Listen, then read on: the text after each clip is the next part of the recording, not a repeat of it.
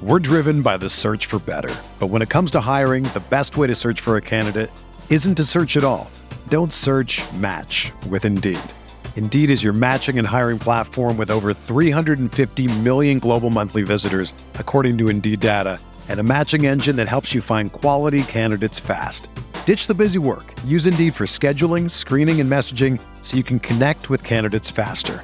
Leveraging over 140 million qualifications and preferences every day, Indeed's matching engine is constantly learning from your preferences, so the more you use Indeed, the better it gets.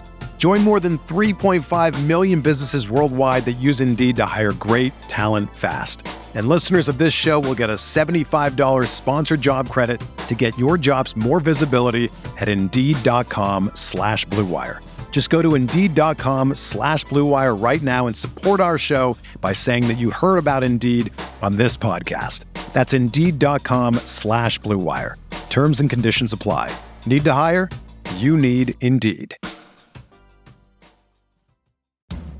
From the Clark Ford Studio in Oxford, Mississippi, MVW Digital proudly presents the Oxford Exxon Podcast. I'd say thanks for tuning in, but why am I going to give you a round of applause for something that you're supposed to do, to be frank? And now, here are your hosts, Chase Parham. And broadcast school has really paid off. And Neil McCready. I deserve to be on TV.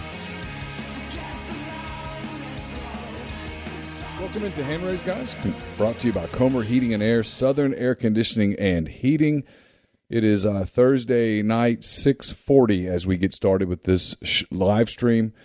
We'll have this show up in podcast form Friday morning as the Oxford Exxon Podcast as we get you ready for another weekend here in Oxford. If you're coming to Oxford, be prepared to be patient. The traffic is unbelievable today, if that's any indication of what it will be like the rest of the weekend. Have some patience. It's bumper to bumper all around campus as people head in for graduation.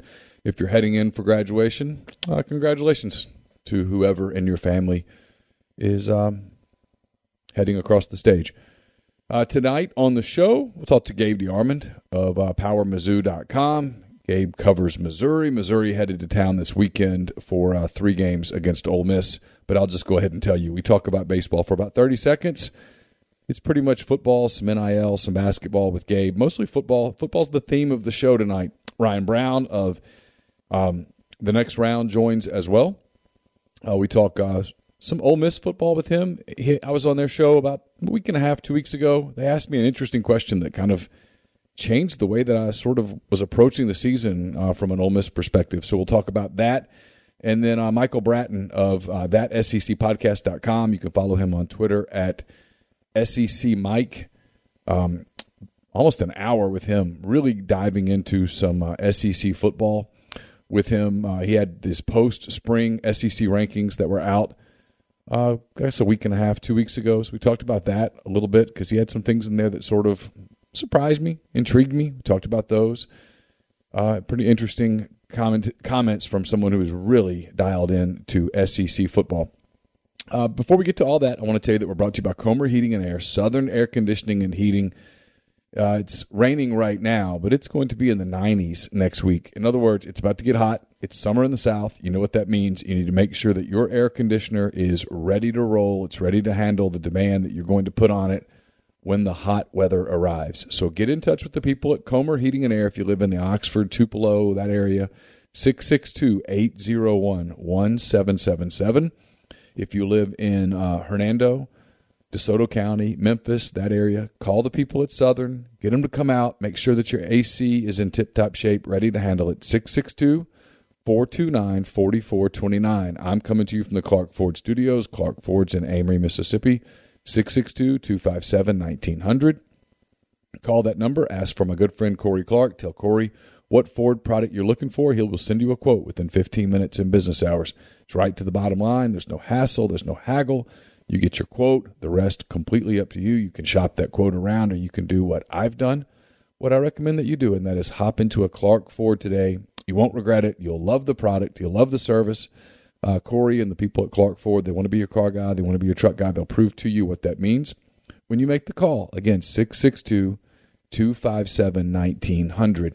guest, join on the Rafters Music and Food Hotline. Rafters Music and Food on the Square in Oxford.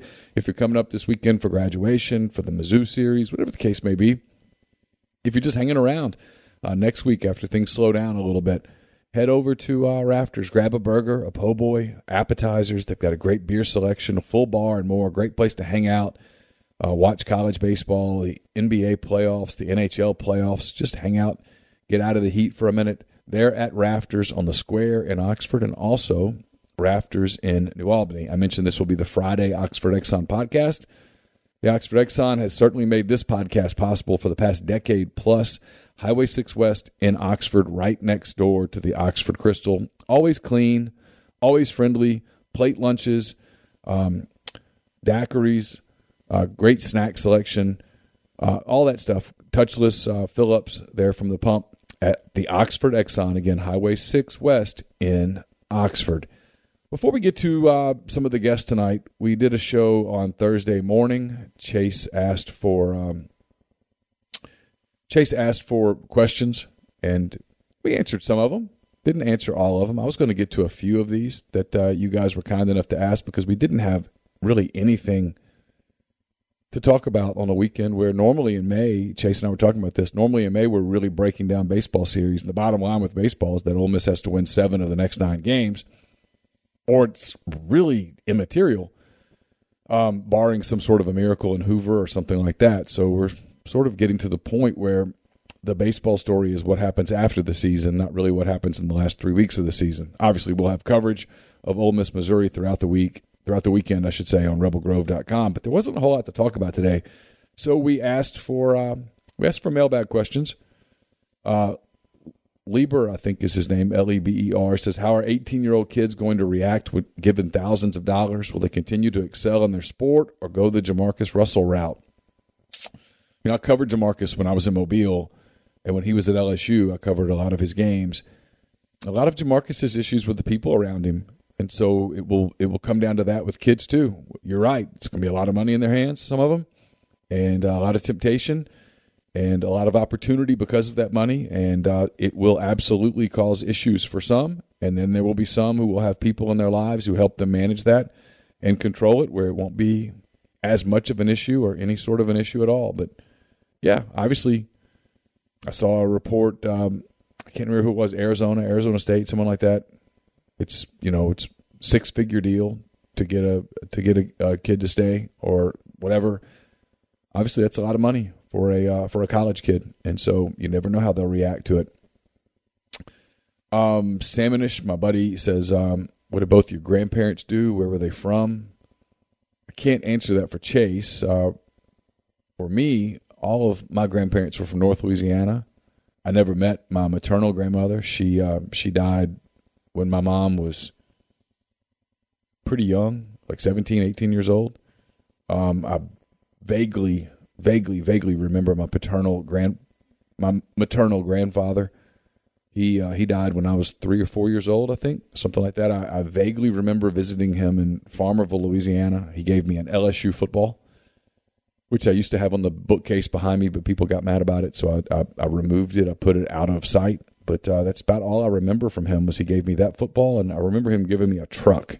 That's all I remember. My dad's parents, I knew them. My grandfather died when I was in the 5th grade. Not really sure what he did. Sold insurance, I think. And then my grandmother, Mildred, who was a big factor in my life, she died in 1990. She died in 2000. She died when I was covering Auburn. She died the day Auburn was playing LSU in Auburn at Jordan-Hare at night.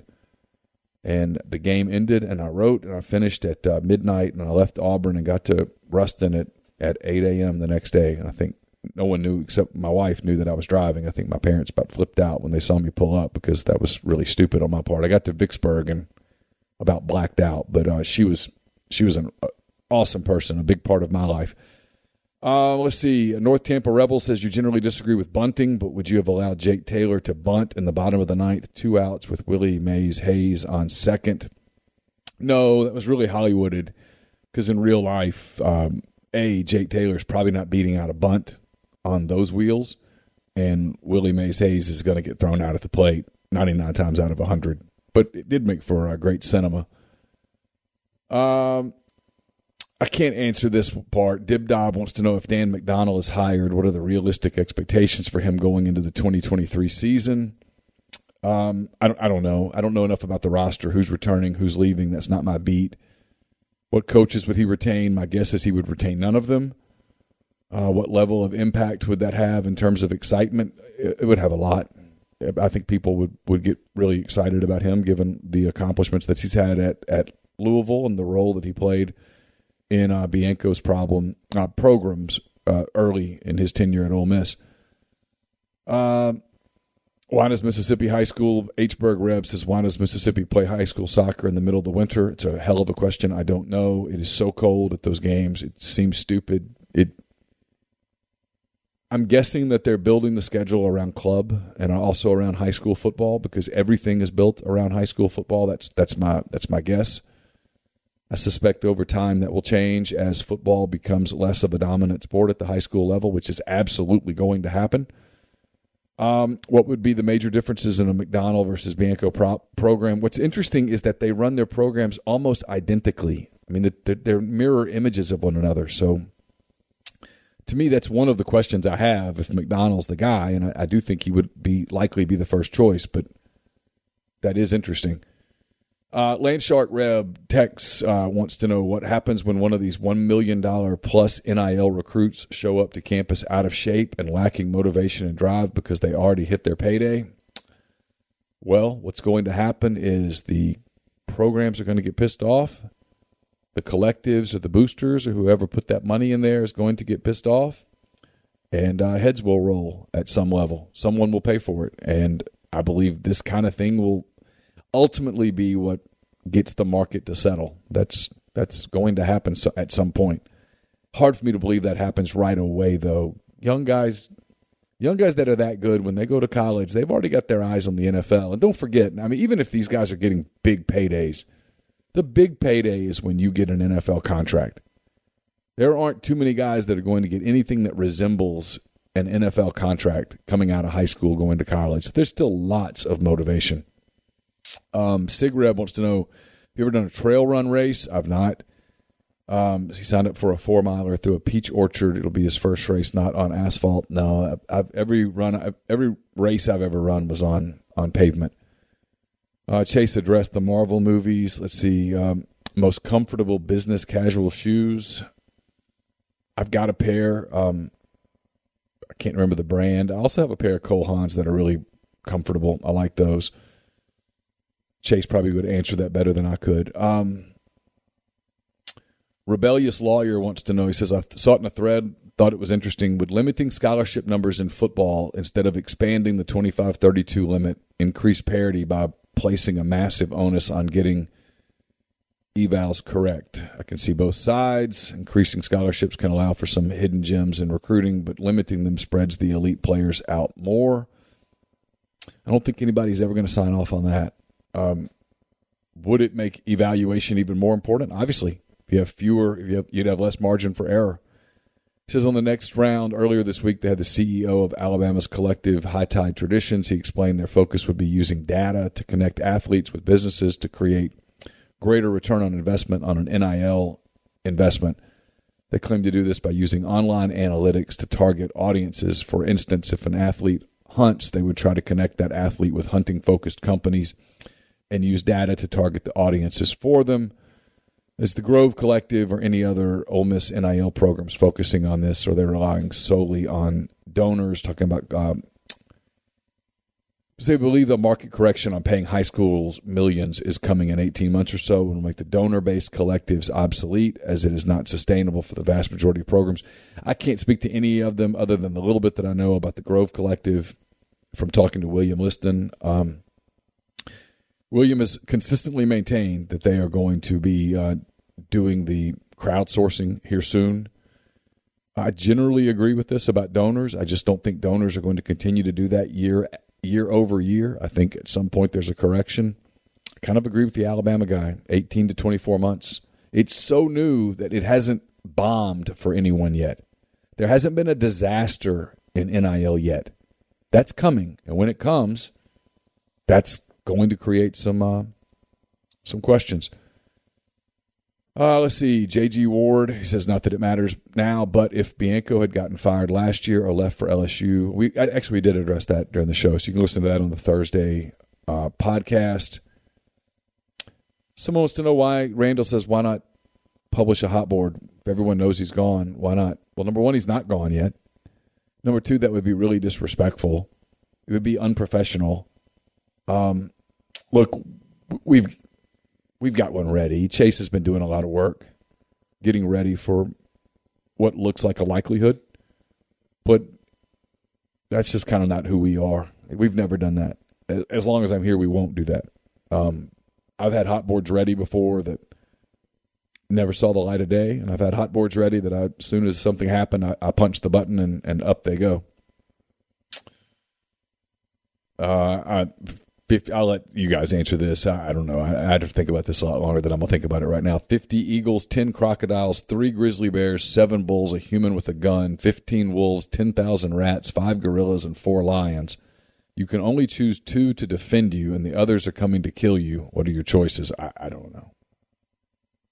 I don't know. I don't know. What do I think about the Man City collapse? I heard about it, and so I saw part of it. It was pretty amazing that happened. European soccer is awesome. It's an incredible product. The players are so good, and that was an amazing collapse on their part. One guy getting, I think, 2 goals in 84 seconds. Unbelievable. GJG23 says, if NIL creates a further separation between the haves and the have-nots or reduces the number of teams in the haves bucket, what does that do to TV ratings? Does college football need at least a veneer of parity to be a good TV product on a national level?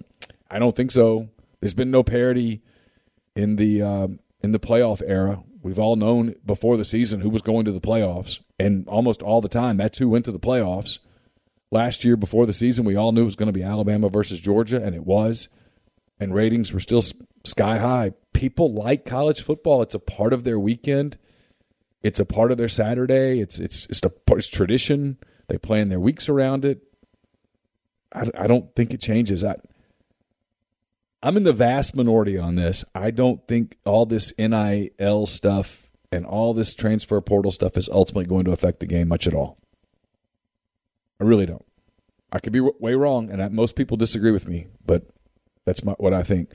Robert 90 says, Braylon Brown, what are your thoughts and or expectations for him? He looks to have the physical tools. There was a buzz around him early last year. There was. Since then, nothing. Had an injury. He didn't catch my eye much in the 5 practices that I saw. He was out there, but he never really did anything, and I didn't ask anybody about him because there wasn't a lot of opportunities to ask questions about guys. I still think they have some hopes for him, but my guess is that he's still kind of bouncing back from a lost season. Sometimes it takes young guys a little time to do that. Fabius wants to know the most likely positions for portal takes besides wide receiver. I think they still want to improve at linebacker. I wouldn't be surprised if they could land a corner if they did it. I think there are some concerns about quarterback, but I don't think there's really anything they can do about it. It's probably it. They'd probably love to add another lineman, but everybody else would too. The roster's fairly full. They want to make sure they get wide receiver figured out. What do I think or hear about how Brian Kelly is doing at LSU so far? Really nothing. It's on my list of things to do next week is to get an LSU guest who can dive in a little bit to what's happened there. The fact that they're so unsettled at quarterback at LSU, I think, is alarming for the people there. I think they were hoping that someone would just grab that job, and so far that hasn't happened. We'll get to some LSU odds in a minute. Vegas is not crazy about LSU, and that tells me they've heard things. Let's see what else we got. A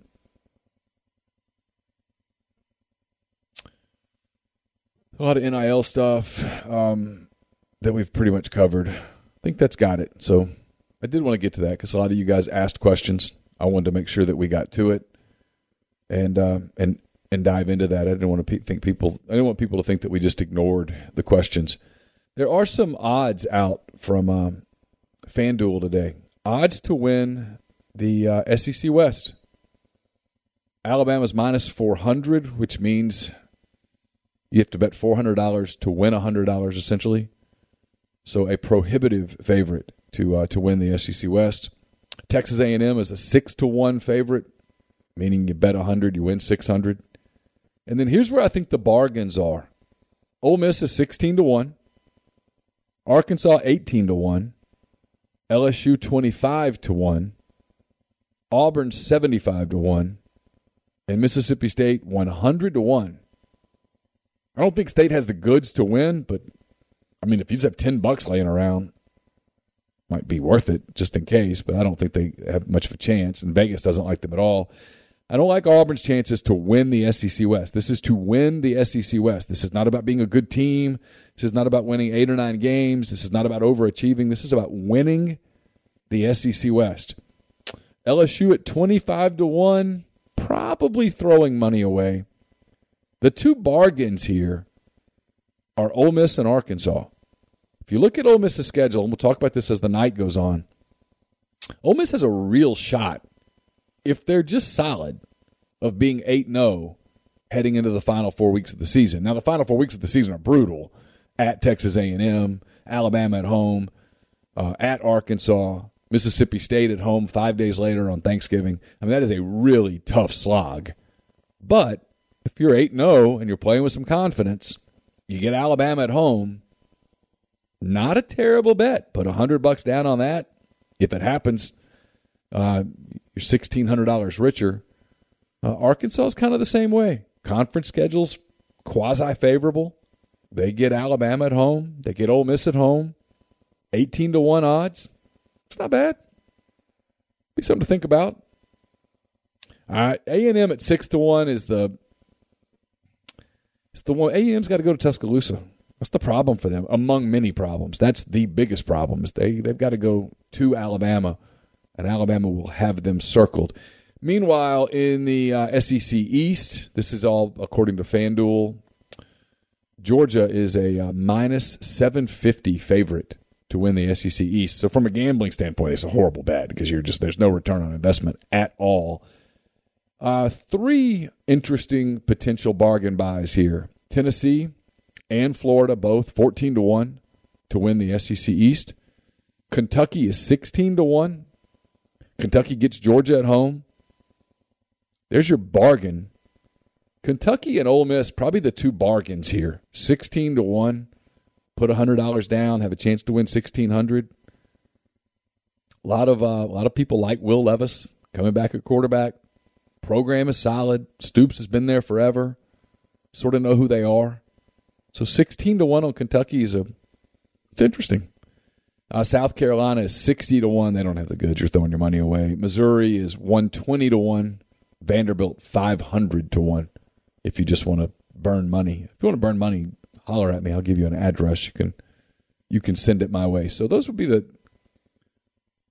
my likes there. I think would be Tennessee and Kentucky would be, it's not terrible bets in the SEC East on just a gambling perspective, trying to get return on investment. And then Ole Miss and then Arkansas in the West would be the two that would intrigue me a little bit. Those would be the ones I'd think just a little bit about. SEC baseball this weekend gets started tonight. Actually, probably started 3 minutes ago as we're recording this. Tennessee is at Kentucky tonight to start a 3-game series. And then all the other series start on Friday. Vanderbilt is at Georgia. Tennessee, again, at Kentucky, the middle game of that series. LSU is at Alabama. Missouri is at Ole Miss. Obviously, that game gets started Friday night, 7:30 on SEC Network Plus, 7 o'clock on Saturday, and then 2:30 on Sunday. All of those games between the Tigers and the Rebels streaming on SEC Network Plus. South Carolina is at Texas A&M. Arkansas is at Auburn, and Florida is in Starkville playing Mississippi State. So all of those series, other than Tennessee and Kentucky, get started on Friday. Everybody wraps up on Sunday, obviously, with the obvious exception of Tennessee and Kentucky. They wrap up on Saturday afternoon at 2 in Lexington. So we're going to get to some interviews and stuff first. Gabe DeArmond will join in a moment. First, I do want to tell you that as the weather heats up, so do the deals from Dead Soxy. Dead Soxy's mystery box is the ultimate Mother's Day deal. Get 20 pairs of socks for only $70 with code Rebel Grove. In addition to this incredible deal, use Rebel Grove for 35% off site-wide. Visit deadsoxy.com, stock up on your favorite no-shows or dress socks, and step into warmer weather in style. As always, stay Soxy. We're brought to you by Game Changer Patches. They're the only 2-patch system available in the market to stop hangovers before they start. The warm-up patch used before or while you drink. Overtime patch used after you've been drinking to recover while you sleep. All natural ingredients will keep you in the game, ready for the next play. GameChangerPatch.com, promo code RebelGrove20 at checkout for 20% off your purchase.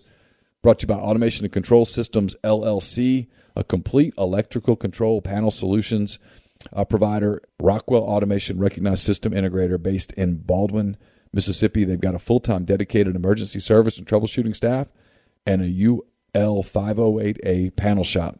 To learn more, go to acsllcms.com or call 662-601-4381. Also brought to you by Lamons Fine Jewelry. Lamons, 1126 North Lamar Boulevard in Oxford, has been serving the Oxford area for almost 75 years. Engagement rings, wedding rings, fine jewelry, watches, pearls, fashion jewelry, children's jewelry, collectibles, and more. Lamons is the gold standard in fine jewelry. You can visit them at lamonsfinejewelry.com or give them a call at 662-234-2777. And we're brought to you by the College Corner. It's your one-stop Rebel shop, 2 locations in the Jackson area. In Ridgeland, it's next to Fleet Feet. In Flowood, it's next to Half Shell. If you don't live in Jackson, go to collegecornerstore.com. Plus, you can find them on Facebook and Instagram with the largest selection of Rebel gear in central Mississippi. So, again, Ole Miss and Missouri this weekend. Gabe DeArmond doesn't really cover baseball, so we didn't spend much time about it. But we did talk some Missouri football, some NIL, a little bit of Missouri basketball as well. Going to be a lot of SEC content coming to you later in the show. But for now, here is Gabe DeArmond on the Rafters Music and Food Hotline. Gabe DeArmond, PowerMizzou.com. It's part of the Rivals Network. Joins the big show here. Listen, I know this is a huge weekend for Missouri baseball, trying to get into the SEC tournament. The Tigers 7-14, just scrapping along, trying to get there. Coming to Oxford this weekend. You requested some help with coverage, and the laundry list of requests was completely out of control. I mean, individual breakdowns of each at-bat, like 7 or 8 video interviews that you wanted from each game. I mean, you got really going out of your coverage is. You're burying the lead here, because my first request was, can you tell me who's on the team? Like, can you name some players? I think I can name 3. If you held a gun to my head and said, name an Ole Miss player, I could not do it. I used to know. Are you not watching the Peyton Chatney show? It's on. Episode 7 dropped today. Yeah, no, I'm not. I did used to know the Ole Miss's baseball coach's name. I can't remember it anymore, but I know it only from reading titles of threads on your board wanting him fired like every day for the last 4 years. I know it sounds similar to Mike Bianchi, but I know he's a columnist in Florida, and that's not him. So. That's not him, but it's very close. It's Mike Bianco. I knew it was something like that. Yeah. Bianco. Yeah, at least close through this weekend, probably. Is there any interest among Missouri fans with baseball, or is it just simply an afterthought? It's a very small, like it's like any other, non-revenue sport. I mean, like you have women's basketball fans at Ole Miss, you just don't have a bunch of them, right? And so, there's a handful. There's a group of people that really likes it, but. It's just not very big. I mean, I don't know what the average attendance now is, but I think like the stadium record is like 3,600 or something like that. That's overflowing the stadium. So No, not really. I mean, baseball fans up here, and this is why Missouri has a hard time in the SEC, not just in baseball, but in some other sports. Baseball fans up here are Cardinals and Royals fans. I mean, there are two Major League Baseball teams that have at times been successful, and if people want to go to a baseball game, that's largely where they're going. Yeah, those teams are playing, and because you're 2 hours from St. Louis, 2 hours from Kansas City. I mean, it's right. 2 hours. Yeah, you can go to a game, come home. Major League Baseball is so good with all its media stuff that you can't actually watch either team if you're in Columbia and you don't have cable, so you got to drive there to see them. You're bored more Cardinals or Royals? It's Cardinals, right? It's not even close. This is a Cardinal state and a Chiefs state, and it's really weird the number of people that are fans of both that were not really fans of the Rams and the Royals. So there are people that are Chiefs fans, but they cheer for the Cardinals instead of the Royals. A lot of, like, if you would do one, those maps that they will color in one way, basically you would have maybe a 30, 40 mile radius around Kansas City that is Royals fans, because the Cardinals have a minor league team in Springfield too. And so the entire state is basically Cardinals other than that little pocket. And Mizzou, obviously. Big deal. Okay, I did want to get into some football with you because this will be a heavy football show here tonight. Ryan Brown's with me, Michael Bratton's with me. So we talk a lot about SEC football. Mizzou did not come up very much, in large part because this is SEC West focus, and I think also because nobody knows what the hell to expect from Mizzou because, like, Bazelak left to go to Indiana, the quarterback, and so now there's like three people competing for the quarterback job, and I would not have known their names before. It was Brady Cook, Sam Horn, Tyler Macon, and then I kept hearing that. And they're trying to bring somebody else in too. What's going on with Mizzou at the quarterback position?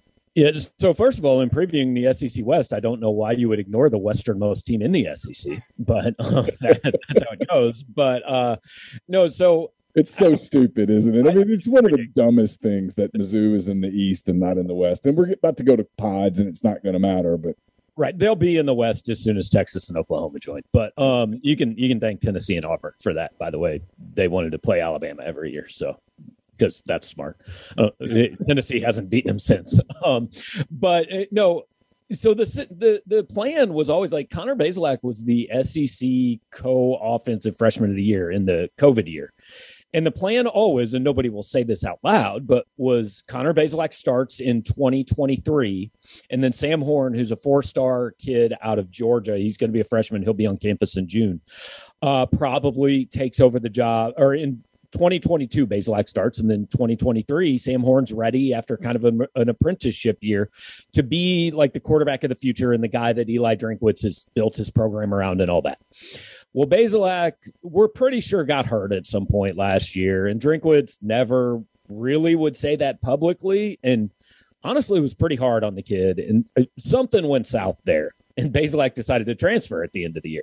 So once he did that, the guys left here were Brady Cook, who's a 3-star kid that was actually committed to Barry Odom that Drinkwitz kept, and then Tyler Macon, a 4-star kid last year from East St. Louis. And those guys got a little run late in the season, but basically didn't play until Connor Bazelak was knocked into somewhere that he didn't know where he was at the end of the Vanderbilt game. Those guys got their audition against number 1 Georgia, which didn't trot out the best defense in the history of college football or anything like that. And so they struggled a little bit. Cook played the bowl game, looked decent, but they lost to Army. And so Missouri, flirted a little bit with Spencer Rattler. Would have flirted with Caleb Williams, but everybody knew where that was trending. Flirted a little with Casey Thompson from Texas. Had Jaden Daniels on a visit. Thought they had him probably committed until whatever happened with LSU. And it's interesting, Jaden Daniels might not even be the backup at LSU now. Had JT Daniels from Georgia in on a visit. You hear some wild NIL numbers thrown around with that, how he ended up in Morgantown, which I'm not like, that is throwing no shade at anyone. That is how you get players these days. It is what it is now, right? I mean, yeah, I mean, West Virginia's number was higher than Missouri's number. And, oh, by the way, going to West Virginia, he doesn't have to play his old team. He doesn't have to play in the SEC. So he ends up at West Virginia. They had Jerry Bohannon from Baylor on campus last weekend. He's looking at like USF, Cincinnati, things like that. So basically they are scouring the country for a starting quarterback because everything Eli Drinkwitz has done for the last 6 months tells me he doesn't think he has one. What is Mizzou's NIL situation? Where do they fit in the whole NIL hierarchy? Well, I would say probably in this league, not super high, but they have done enough. I mean, look, Luther Burden, the number 4 player in the country, is here. He had a chance at Alabama, was on a visit at Georgia, was committed to Oklahoma. So I think Missouri's issue with NIL is Missouri's issue with everything in football in this league. They can get a guy or 2 guys or, a handful of guys. Can they pay an entire roster what Texas A&M and Georgia can? Absolutely not. I mean, if Tennessee can pay a quarterback $8 million, maybe Missouri can pay a roster $8 million, and I'm just throwing numbers out there, but it's legit. Like there was a story came out this week in The Athletic where an anonymous coach or whatever, or AD or something said, $5 million is probably what's needed for a roster. And then you see the numbers. You see the numbers on something like Nico Iamaleava and some of the stuff that people say about Arch Manning, and you're like, man, we're really creating some class warfare here.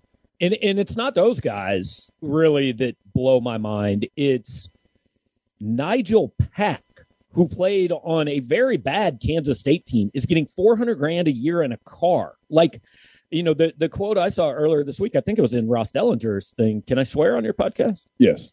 Cool. It was one guy said he knew 10 years ago if somebody came to you and said they were getting more than $50,000, it was bullshit. And he said the bullshit's not bullshit anymore, right? Don't let Jay listen to this, but like Cam Newton might have got a certain amount of money a few years ago. Whoa. But now everybody getting Cam Newton money. Well, Cam wants to go back in time. 100%. I mean, these guys were all in the wrong. Everybody was in the wrong era. Think of the church that could be built now. Like, seriously, how much money would Marshall Henderson have made in college? Maybe he plays the wrong sport, but like that guy cashes in. He would have cashed in his second year for sure. Right. Not as a recruit, but the one that would be interesting, what would actually be super interesting would be like, what would a Cam Newton get in today's market? I mean, I was talking to Missouri's women's basketball coach a couple days ago, and I know your people probably don't super know a lot about Missouri women's basketball, but there was a girl from Columbia, plays for the Phoenix Mercury now, attractive girl named Sophie Cunningham a few years ago. Yeah. I asked the women's basketball coach, I said, how many times has Sophie called you and said she came 3 years too soon? And she said, oh, she'd have been a millionaire. I mean, for a women's basketball player. Yeah, and she was maybe the most recognizable athlete on the Missouri campus for a while. Yeah, 100%. Yeah. What do you think about? I'm gonna get to Dennis Gates and stuff in a minute, and I'll probably circle back to football. But I do want to get your just 30,000 foot view of what's happening with NIL. You and I have been doing this for about the same amount of time. We've both seen college football and college basketball and stuff completely transform here in the last few years. When people say this isn't sustainable, do you agree, or there's all these calls for, hey, we got to fix this. And I don't know about you, Gabe, and you and I have talked about this some, but I always ask the question when people say it has to be fixed. And when someone says, well, how do you fix it? I mean, if it has to be fixed, they'll go, well, I don't know. And when everyone says, I don't know, it tells me it's not going to get it. In other words, the market just has to settle. The frontier has to be settled. And then at that point, you sit back and look at it and go, what do we have? And I think that's. Well, and I think, again, if Nigel Pack makes $100,000, okay, like college basketball makes a lot of money. Cool. And again, if he makes $400,000, I don't care. Somebody thinks he's worth that. I guess that's what he's worth, right? I mean, I probably make too much for what I make. Eli Drinkwitz tells us every time we talk to him, he's overpaid. But sports are that important to these people who have the money. And who am I to tell them how to spend their money? Now, do I think it's sustainable for an SEC football roster to cost, I don't know, $6 to $10 million a year on top of what these fans are already giving to have the scholarships and build the buildings and all that? I wouldn't think so. But again, my mistake at the beginning of this was underestimating how important good sports teams are to people that have a lot of money. It just, if the money continues to be there, I don't know why it's not sustainable. And you gotta, for these players right now, I would say, hey, go do everything you can to get yours now, because literally the funniest thing is that we're 9 months in and they're already having meetings about, oh, well, we probably ought to put some rules in. I don't know. Maybe that would have been a good idea at the start, but you guys do it however you want to do it. It's fine.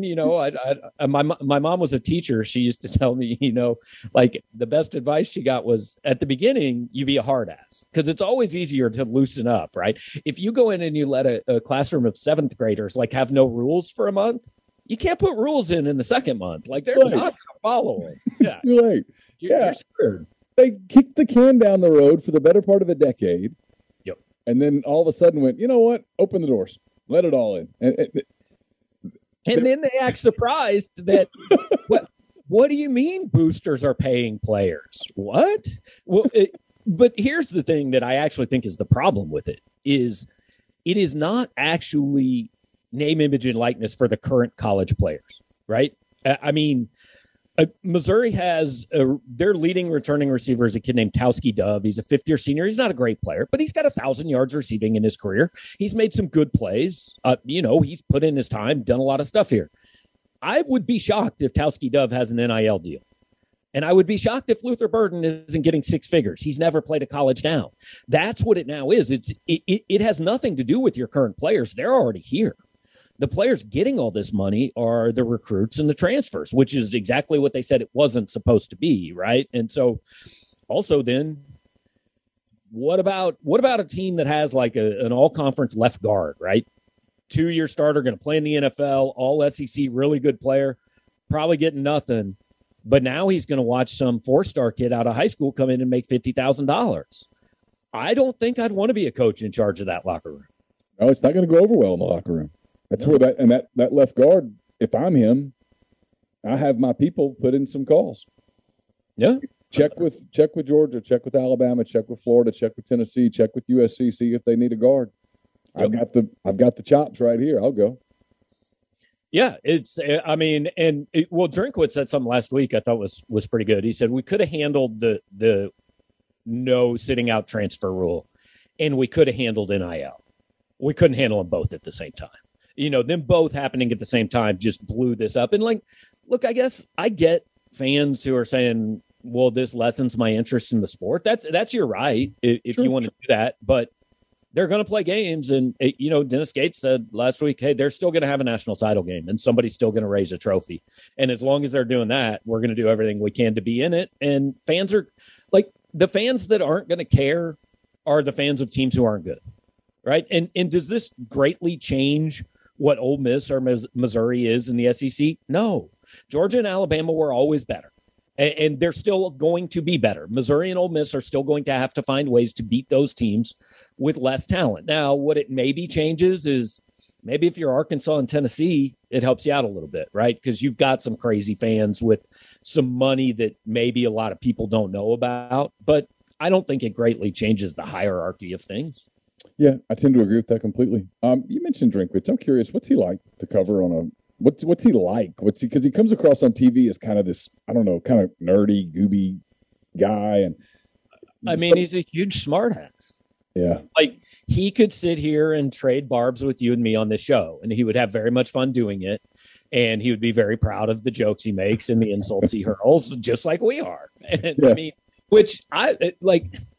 So when I was in college, I covered Norm Stewart, who was, I didn't ask Norm a question for 6 weeks because I was scared he was going to be like, that's the dude, DeArmond's kid, student. I'm going to make an example out of him. Right. So I just shut up until I knew Norm had some idea I wasn't a complete idiot. But then the problem is, over the last 15 years, coaches know if they're an asshole to reporters, especially if it's like young reporters, they're going to end up on SportsCenter and they're going to have to tell somebody they're sorry, even if they don't really mean it. You ask a stupid question, Drinkwitz lets you know that he thinks you asked a stupid question, which I respect. Don't ask stupid questions. I think it's fine. It doesn't bother me.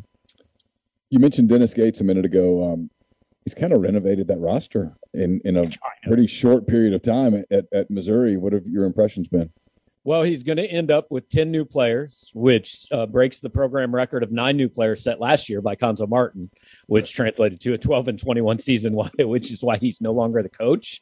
But, I mean, he's gotten some guys that, Noah Carter had a Florida visit scheduled, and he's gotten some guys that have other high major options, which people like. Sean East was the junior college player of the year. They're interested in Jamarian Sharp from Western Kentucky, the 7'5" kid. Now, you're also starting to hear some numbers thrown around by places like Memphis and Houston in that one that could make it pretty interesting. But he played junior college ball for a guy that Gates hired. So, what are the numbers you hear? Upper six figures.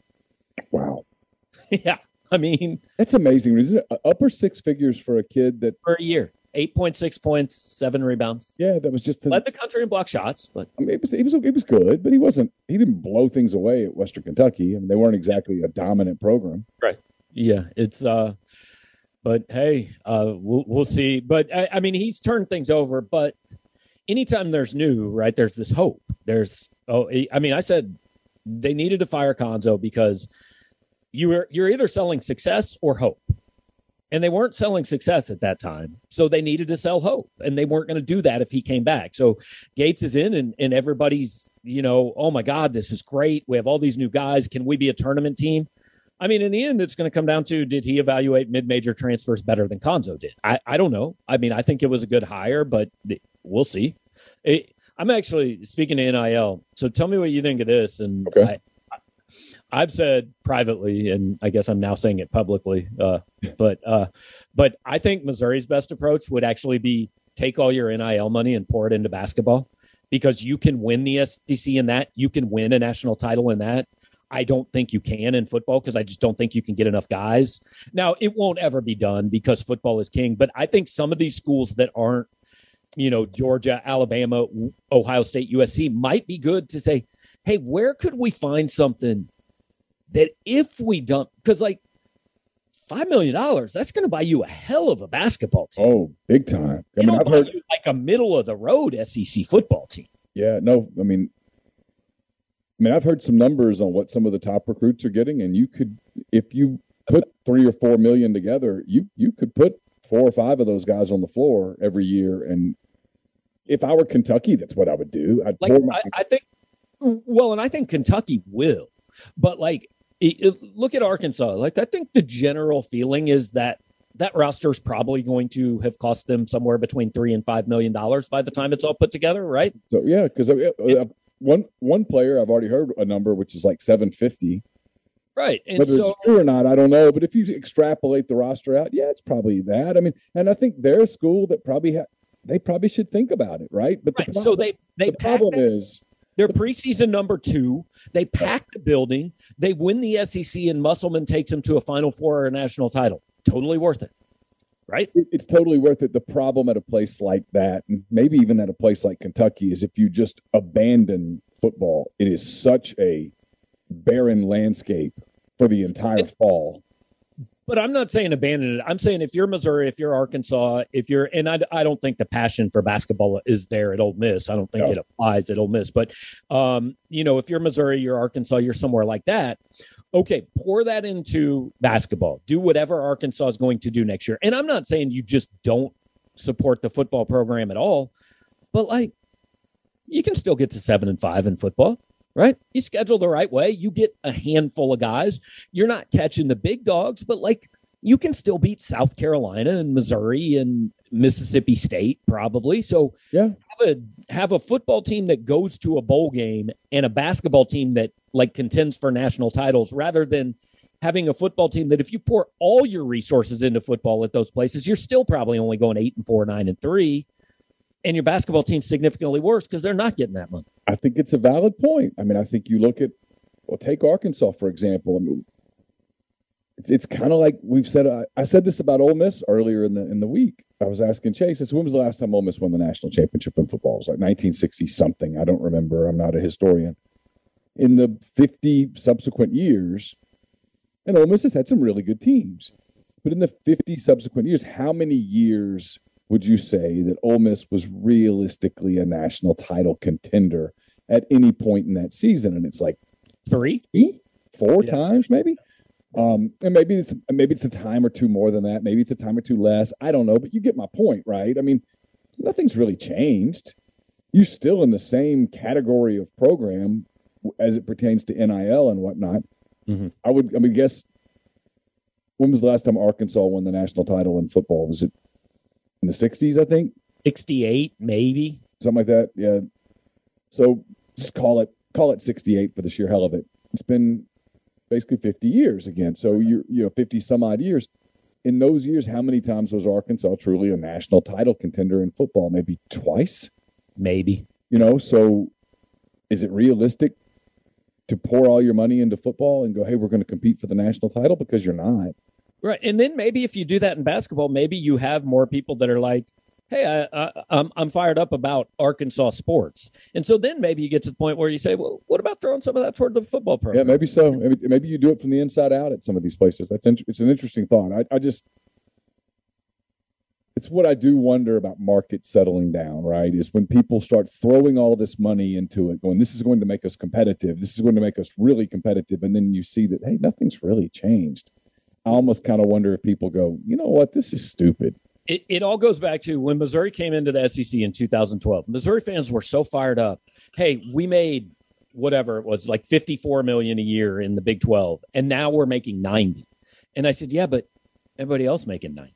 Like right. What you've gone from is a $100,000 house that was like the 4th nicest house in your neighborhood to a $200,000 house that's like the 12th nicest house in your neighborhood. So it's a nicer house.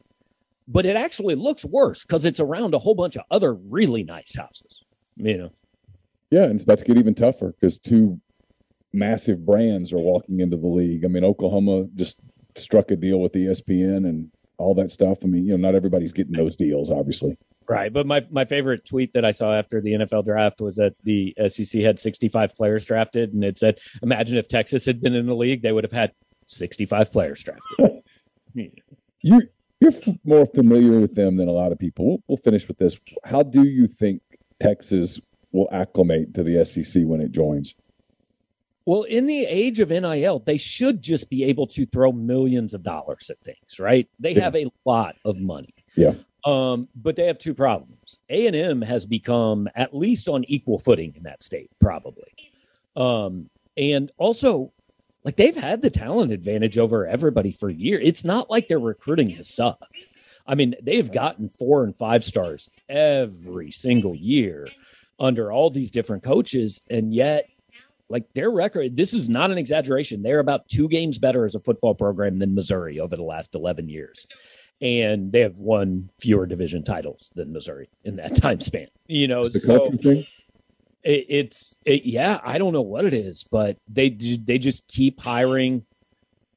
They've continued to hire guys that haven't been the right guy. I mean, Oklahoma's the dominant football program in the Big 12, and they've dominated it for a decade or more. Do you think they can? Where does Oklahoma hit in the hierarchy of the SEC when they join? They're like LSU-ish. Which is currently anyway. It's not Alabama and it's not Georgia, right? But it's right there. It's LSU. It's Florida. It's in the right year.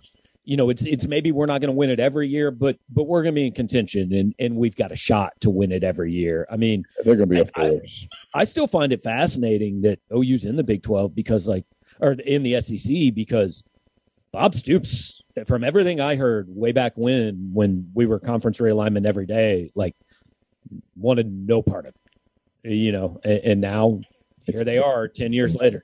It's the money. They made a money decision. That I think other teams are going to do. I think that's where this is headed. We've talked about this before.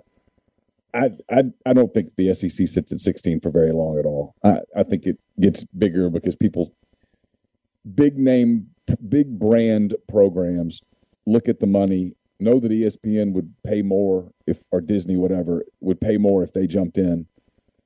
And I think it's inevitable. If it goes to like this 32-team Super League with the Big Ten and the SEC or something, I'll be honest, that's the point where I go, I'm not sure I'm interested anymore. Oh, really? Yeah. I mean, it's great. I guess it's great if you're one of those teams, but like one of the things I like about college football and covering it is, hey, I get to go to Oxford. Hey, I get to cover a bowl game that they played North Carolina, which that's never going to happen regularly, right? I mean, look, I love the NFL, but I don't know. The Chiefs play pretty much 8 of the same teams every year, right? And there's not that much variety you can have in a schedule. Part of it is going different places and seeing different things. And you and I have talked about for a million years. I mean, look, if you want your team to win a title, this is the stupidest sport in creation, right? Part of it is the other stuff. Like, yeah, just win as many games as you can. But, hey, I get to cover the Sun Bowl. I get to go see a game there and go to El Paso. And then maybe I can go to a game at, they played at Boston College last year, and you just get different experiences. And if you become this homogenous, just kind of NFL light, a lot of that goes away. I think that's where we're headed. Yeah. There's still some time. Maybe. Fortunately, we're really old and we might retire soon anyways. That's true. Yeah. I mean, not getting any younger. Trying, but not getting there. Hey, thanks for the time. I gave you like 4 minutes notice on this, and you were kind enough to do it, so I really appreciate it. You're good, man. I mean, I work super hard every day, but I was not busy today. So, I'll see you soon, Gabe. All right, see you. That was my friend Gabe DeArmond earlier today. Covers Missouri for PowerMizzou.com. Gabe and I talk journalism a lot. It's a story in journalism today. Journalism circles, sports journalism to be specific. It's a Darren Rovell tweet, but this comes from the New York Times. It's the operating losses for The Athletic. And for the record, I love The Athletic. I subscribe. I read it every day. I look at The Athletic Pulse every morning before the Oxford Exxon podcast. And if you read 10 Weekend Thoughts, probably half of the stuff that I link is from The Athletic. I'm a big fan. But the numbers here, they speak for themselves. In 2019, The Athletic had an operating loss of $54 million. In 2020, in large part because they didn't pay for writers to travel much, $41 million loss. In 2021, back to a $55 million loss.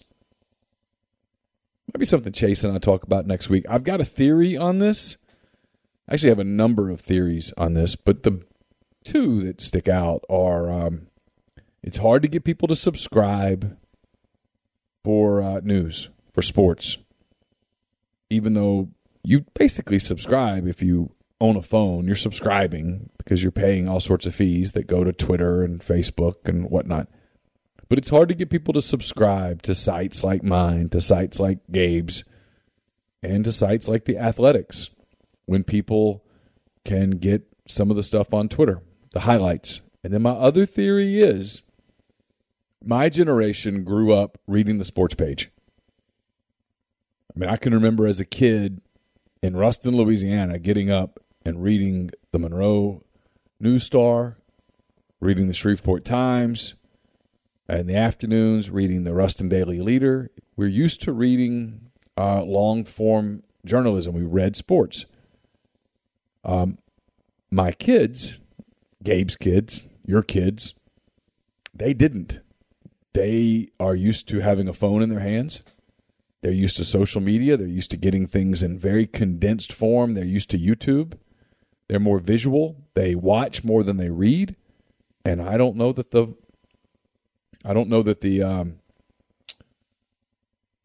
model works. You see newspapers completely going out of business.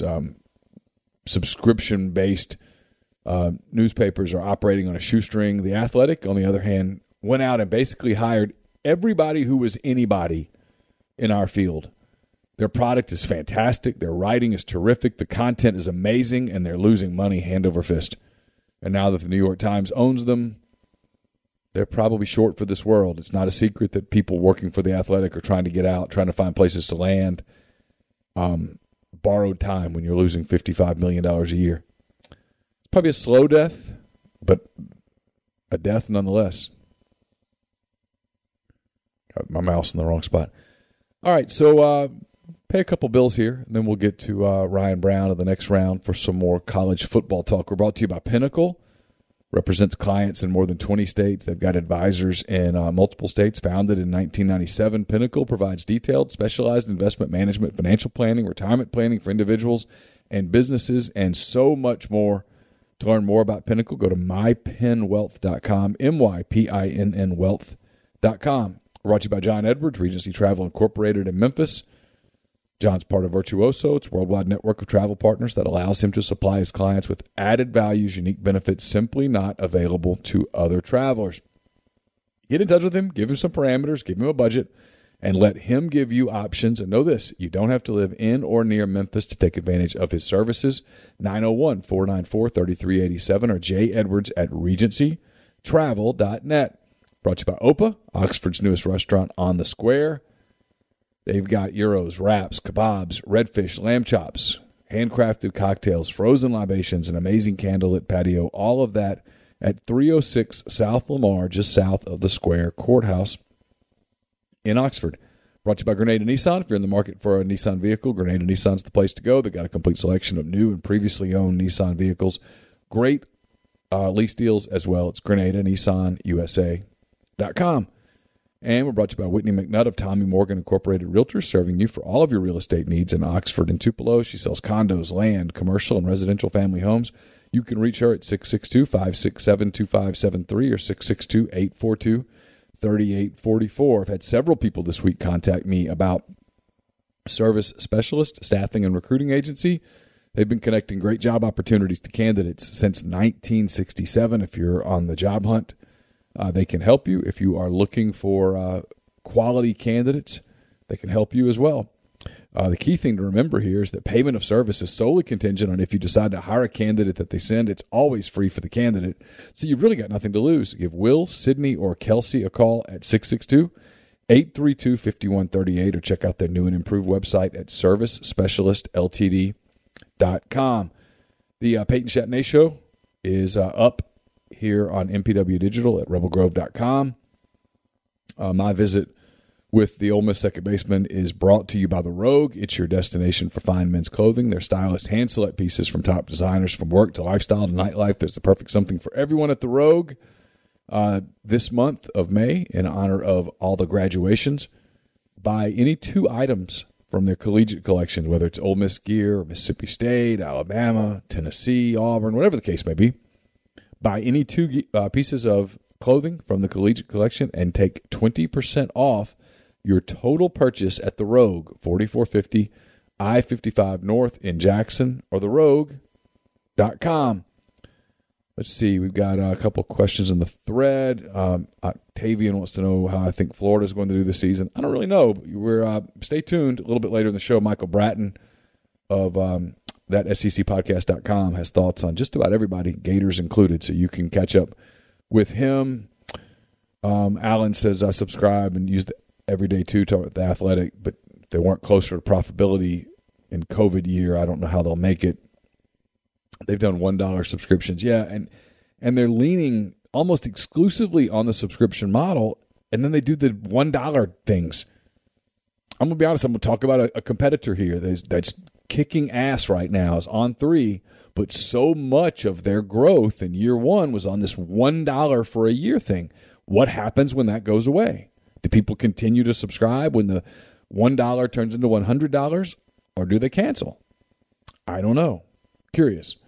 The same people who built Rivals turned around and they've built On3, and they've done a really good job. They have. I'll probably get in trouble for saying this, but they've done a really good job in the market building sites. But I can't help but wonder what happens when you get away from some of the inaugural offerings. When you go to regular prices, people continue to subscribe. I don't know. Speaking of cutting-edge people, Ryan Brown of The Next Round, he and Jim Dunaway and those guys broke away from the traditional radio model. They started their own streaming model at the Next Round based in Birmingham. They've done a tremendous job. Ryan is kind enough to be on this network all the time. And I was a guest on his show not so long ago, which sort of prompted some thoughts from me. So we talk about that and more here with Ryan Brown of the Next Round on the Rafters Music and Food Hotline. My good friend Ryan Brown of the Next Round in Birmingham, kind enough to spend some time with us. Ryan, first of all, how are you? Neil, I am fantastic. It's been too long. I've actually visited Oxford since we last did an interview. I hope you're doing well.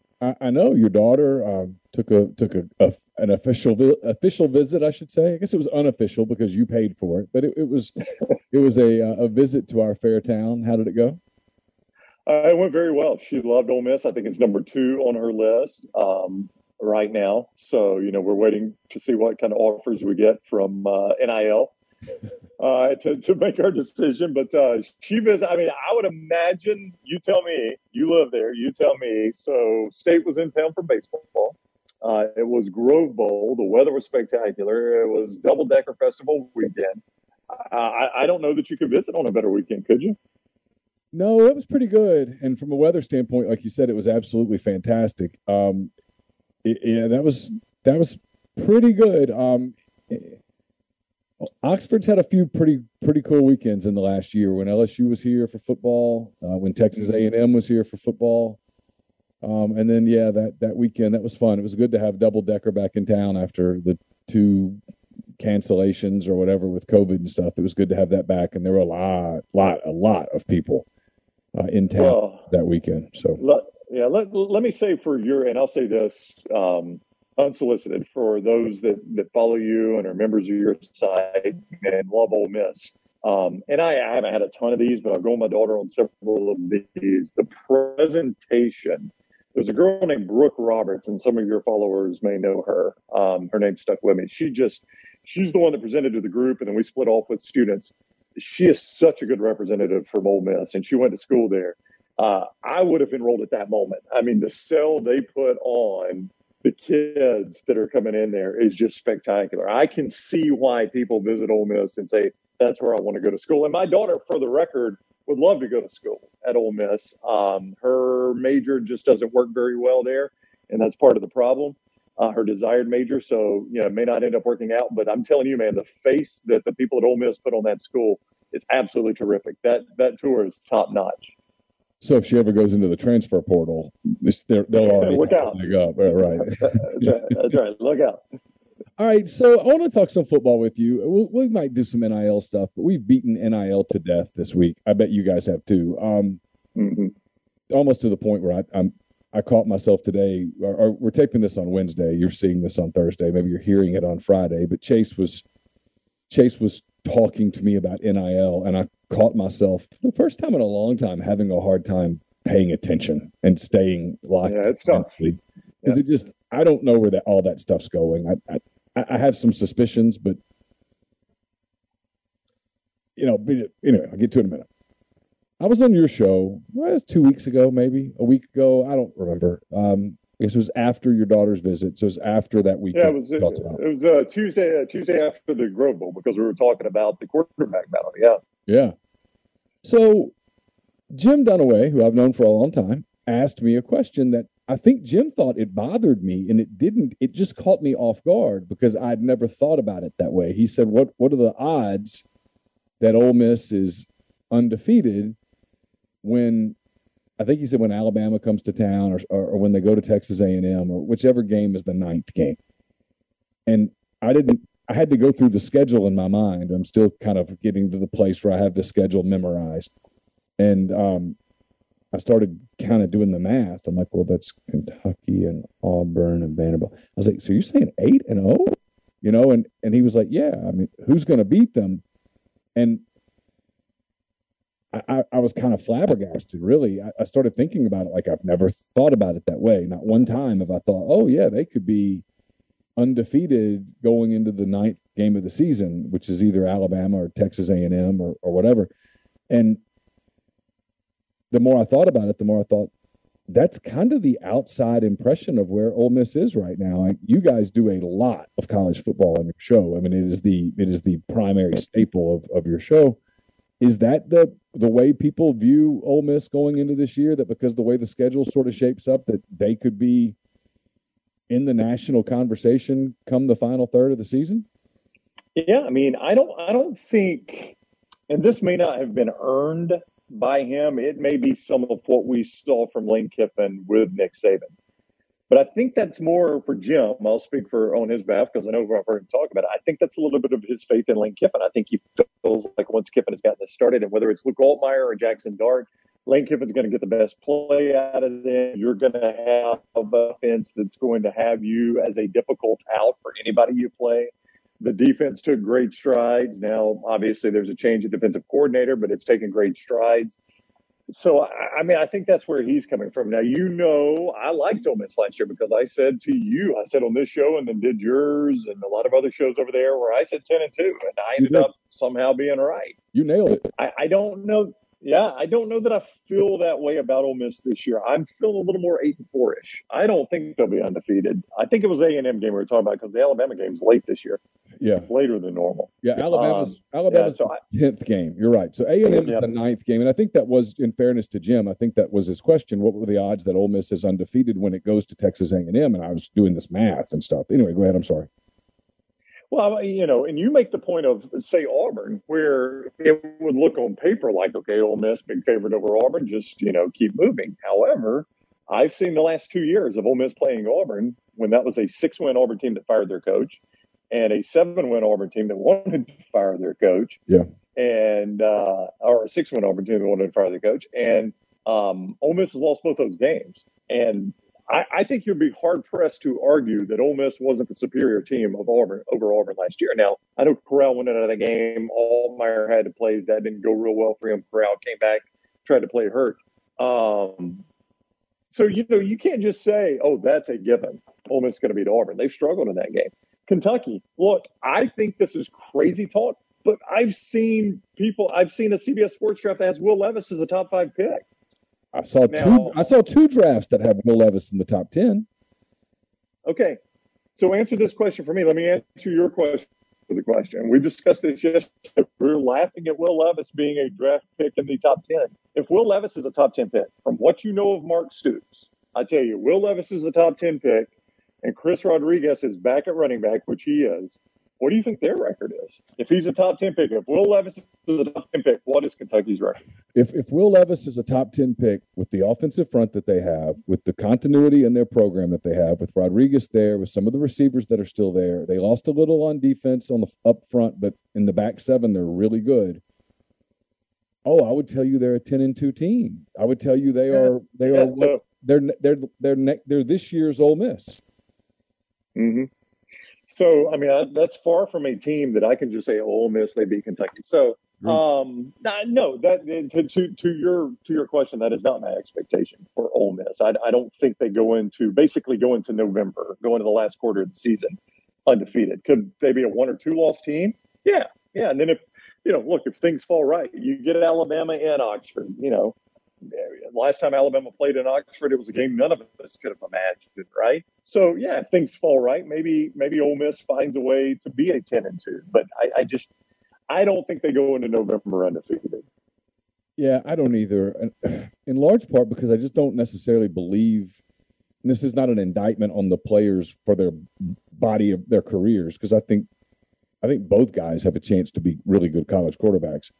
But I'm not sure either one of them's ready to step in and hey, man, I'm just put an SEC team on my back. Let's roll. And they might not have to with Zach Evans at running back and Ulysses Bennett at running back. And they've got a lot of weapons. Lane's been able to, once again, do what he never gets credit for doing, which is sort of build the foundation for a really good running game. Everybody, for whatever reason, I guess because we in the media are just lazy as hell. We do this thing of, it's Lane Kiffin, man, they're going to sling it all over the place. I'm like, well, they run it a lot, and they typically run it pretty effectively. And I think this team will run it effectively. I just question whether they'll be explosive enough to win some of those games. Derrick Henry won the Heisman because Lane Kiffin runs it so much. You know how many carries Derrick Henry had in that season? I mean, a ton. It was like It was like a 395 or something crazy.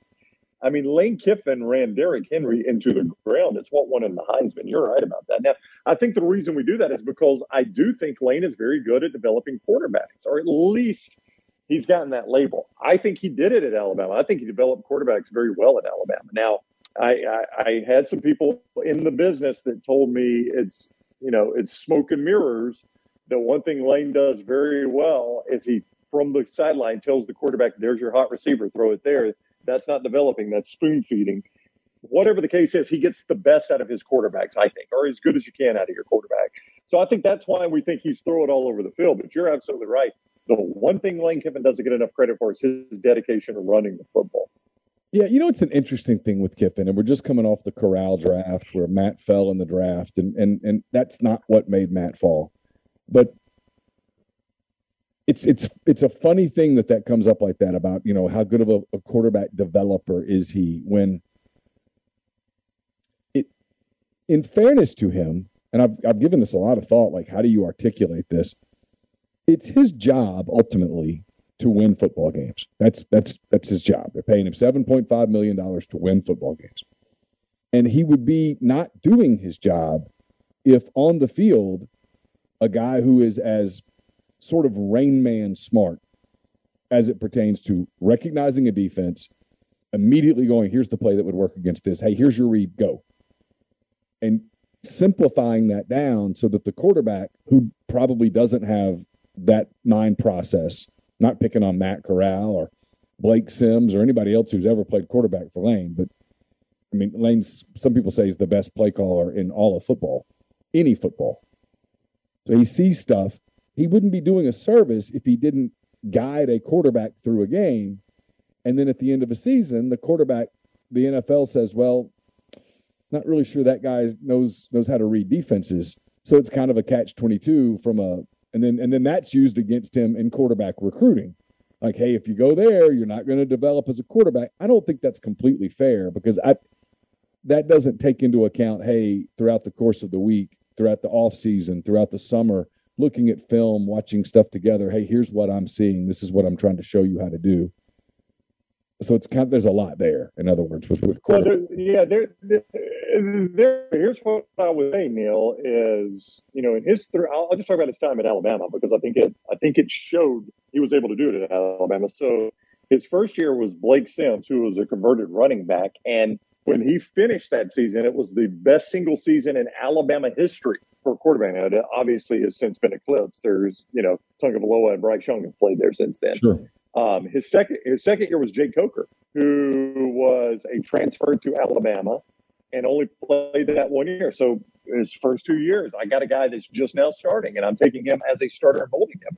His third year, they started Blake Barnett, did not go well for a couple of possessions, and then went to Jalen Hurts as a true freshman. So his quarterbacks were Blake Sims, converted running back, first year as a starter; Jake Coker, transfer in, first year as a starter; Jalen Hurts, true freshman. And he got pretty high-level play out of all three of those guys. Won a national championship with one of them, went to the playoffs with two of them before he ultimately left in that second playoff run, and Sarkisian took over for the championship game. Look, you're at Alabama, so you're playing with a stacked deck anyway, but I think you got to give him credit for what he got out of the quarterback position with all three of those guys, only one of which, by the way, is starting in the NFL or even playing in the NFL right now. I always go back to that 2016 game in Oxford. Ole Miss jumped on Alabama that day, and I think it was Marquise Haynes just depleted Jalen Hurts, fumbled. If I remember right, it was John Youngblood who picked it up and ran it in for a touchdown. And at that point, Ole Miss is up big. And you're going, man, this quarterback, he's a freshman. He's in a hostile environment for the first time, really. They're in trouble. And Lane Kiffin and Jalen Hurts had one of the best second halves of football that I've seen in a long time. That was Chad Kelly and Ole Miss. Ole Miss kept scoring on Alabama, if you remember. Oh, they did, yeah. I mean, that wasn't fluky rollover. I mean, that ended up not being a very good Ole Miss team. But on that day, they had Alabama on the ropes. They were weeks removed from just blowing Georgia off the field in Oxford. And I think it was Kirby's first year. But regardless, they kept scoring. And so Lane Kiffin and Jalen Hurts had to get it going and get it going good, or they were going to lose that day in Oxford. And I remember leaving the stadium that day really impressed with the game that Kiffin called. And to bring this whole conversation full circle, if you'll go back in that game, as memory serves, now you may go back and look at it and say, no, Brown, you got that wrong. The one thing he never did was abandon the run. He never panicked and said, oh, my gosh. He stayed with the run. He stayed with the game plan, Stayed at it. Credit to Lane Kiffin. And he let the kid get settled back in. And I realize he's an NFL quarterback today, but on that day, Jalen Hurts was a kid. And he had to nurse him through that for a minute because it was get right back on the field, bud. And Vaught Hemingway was jumping at that point. And, you throw a pick right there, and it's probably done. But if I remember right, they marched down the field and scored, and kind of turned momentum. And then, the rest of it. I remember being really impressed by that. It was the day that for me, Kiffin sort of got on my radar. I started thinking about, hey, man, what a fit this guy would be here. It's why a year later, the day that Ole Miss hired Matt Luke, I wrote Ole Miss should hire Lane Kiffin. And here we are years later. But no, I don't know. So I'm curious. I don't know if you got a chance to watch any of the Grove Bowl or if you talked to people about it or whatnot. What did you think of Jackson Dart, Luke Altmaier? What do you sort of anticipate from that, from what you hear? Well, I'm very surprised, honestly. And listen, this is unfair to Altmaier, but I am, I watched Jackson Dart play last year at USC. Now, granted, it turns out he was throwing to the first receiver drafted in the NFL draft. And so, obviously he at least had one good NFL player around him. And then I watched Luke Altmaier play against Auburn, where he looked very overwhelmed, didn't appear ready for the moment. And then watched him in the bowl game. And as soon as Corral went out hurt, Ole Miss struggled to score after that. They only scored 7 in that game, am I right, against Baylor? That's correct. Now granted, that's it's Dave Aranda. It's good defense. I get all that. But still, I thought, and I make an error in this sometimes because I always look at it, if a program goes out and gets a guy out of the portal, they get him for a reason, right? They want him to start. So I come in predisposed to thinking Jackson Dart has a leg up. So when I hear coming out of the Grove Bowl, people like yourself and everybody around that game say, hey, this battle is not over. That surprises me. I had already given this battle. I called the election too early, Neil. I'd already given the state of Mississippi to Jackson Dart. So I'm surprised that this is still a battle. And it's one reason I'm hesitant to say, hey, this is going to be another 10-win type year for Ole Miss. Your decision desk is having an Al Gore, George W. Bush moment. You're having to pull it back. Right. You're having to pull it back and go, hey, it's too close to call. And I do think right now it's too close to call. A couple of big picture things, because I'm going to have about 10 minutes left with you. I do want to get your thoughts on a couple of these things. So it appears that legislation is coming out here in the next couple of weeks, maybe before that they're going to scrap this whole 25-32 thing and just go, you got 85 scholarships, deal with them as you will, effective immediately. That's going to lead schools that say, okay, well, we got some dead weight here. Let's process it right now, right? That's going to happen. And they're going to go find some guys in the portal that are already in the portal to take. I mean, this feels like another example of the NCAA going, okay, this is a good idea. Now let's figure out the best way to implement it. But instead of doing that, they're like, screw it, here. Yeah. So what it feels like it's going to lead to, and I got a lot of thoughts on this, but what it feels like it's going to lead to is, growing up in this state, people used to always talk about how Bear Bryant would go recruit a kid just because he wasn't certain he could play at Alabama, but he didn't want him playing at Tennessee or at Auburn or at Mississippi State or at Ole Miss, right? So he would recruit him and they could sign all they wanted. But here's the difference between then and now. Back then, that happens, and you're stuck on Alabama's bench, and you really have no recourse. What are you going to do? Transfer and sit out 2 years? Now I can transfer and play immediately elsewhere. So this feels like to me that, you're going to get some of that, right? I'm going to convince 2 kids you're coming here to play, but one of them, I'm not certain he can play. I just don't want him elsewhere, right? But now that kid can go immediately. What this feels like to me is the schools going to the NCAA and saying, all right, we're cool with freedom of movement. We're cool with NIL. We're cool with all this. But it has become impossible for us to manage our rosters. You got to give us some relief. You got to give us a way we can manage our rosters better. And maybe I'm wrong, Neil. You follow recruiting way closer than I do. This feels like a little easier way for schools to manage their roster, which is what you were indicating. Now, you indicated it from kind of the negative side of it, of like, if a kid can't play, I'm going to lose to we're done. I'm processing him out. But it does feel like a way I can manage my roster much easier than if I'm limited on an annual basis versus if I'm limited on a 4-year window basis. Yeah, I'm probably guilty here of viewing this through too narrow of a prism. You know, I've covered one program now for 14 years, so that's the first one I think of, obviously, because that's what I think of. And I look at it and go, well, there's some guys on that roster that have underachieved that aren't in the portal yet, and they were running out of room, and now they have room, and now they might create more room. And you know, but you're right. I guess at some places where, like, if you're at we'll pick on where your daughter might end up going to school. If you're at South Alabama, maybe you got hit by the portal a little bit. I don't think Kane did, for the record, but let's hypothetically say that you did, and you look up and you're like, we don't have enough DBs, but we've already used our 25. Yep. This does free you up to go to the portal and go, let's grab some DBs here to have some bodies and figure this out so that we don't have chaos on our roster in the fall.